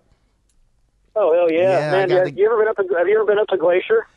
No, I have not. I'm going to have to hit it. It's on the Hey, list. not Glacier. I'm sorry, not Glacier. I mean Crater Lake. Yeah, nah, that's the one. Yeah, I seen that on the fucking, on the app and shit. You know what I'm saying? Yeah. Man, Crater Lake is amazing, man, no matter what time of year. All the national parks are amazing, but that's one that's up here that's pretty close to me. That's pretty amazing. Here in the town I live in, we've got the Caves National Monument, some caves out here and stuff. It's not a national park or anything, but it's a national monument. You can come visit the caves and stuff like that. Yeah, but man. yeah, and then we got all the redwoods. I'm on Highway 199. We go right through the Jedediah Smith, follow right along Smith River through California, and Nice. Yeah, man. yeah, Yeah, we're going to have to you gotta pull get up. Here, man. Yeah, we definitely go got do to some pull up. hiking over in over by $8. There's the Siskiyou Wilderness. It has the oldest, rarest flower in the world. Grows in the Siskiyou Wilderness out here, and it survived through the Ice Age. Mm-hmm. I can't remember the name of the flower, but it's Calmiopsis. That's what it is. Oh, snap. Oh, But, snap. yeah, it's pretty cool. Yeah, we're going to come out there and There's check some it. I'm going stuff to pull up, out here, man. Yeah, for Yeah, get sure. out here. Yeah. Okay, we're going to wrap this joint up. We appreciate you guys coming out. You could be anywhere on the internet, but you're here with us, and we appreciate that. Catch us again next Thank week. y'all. Same BS time, same BS channel. Once again, this is some shit I just thought of y'all. Scientific fiction that's not admissible in no court of law. I'm out of here like Vladimir. James Drolt's over and out. Peace. Art and Bullshit Podcast.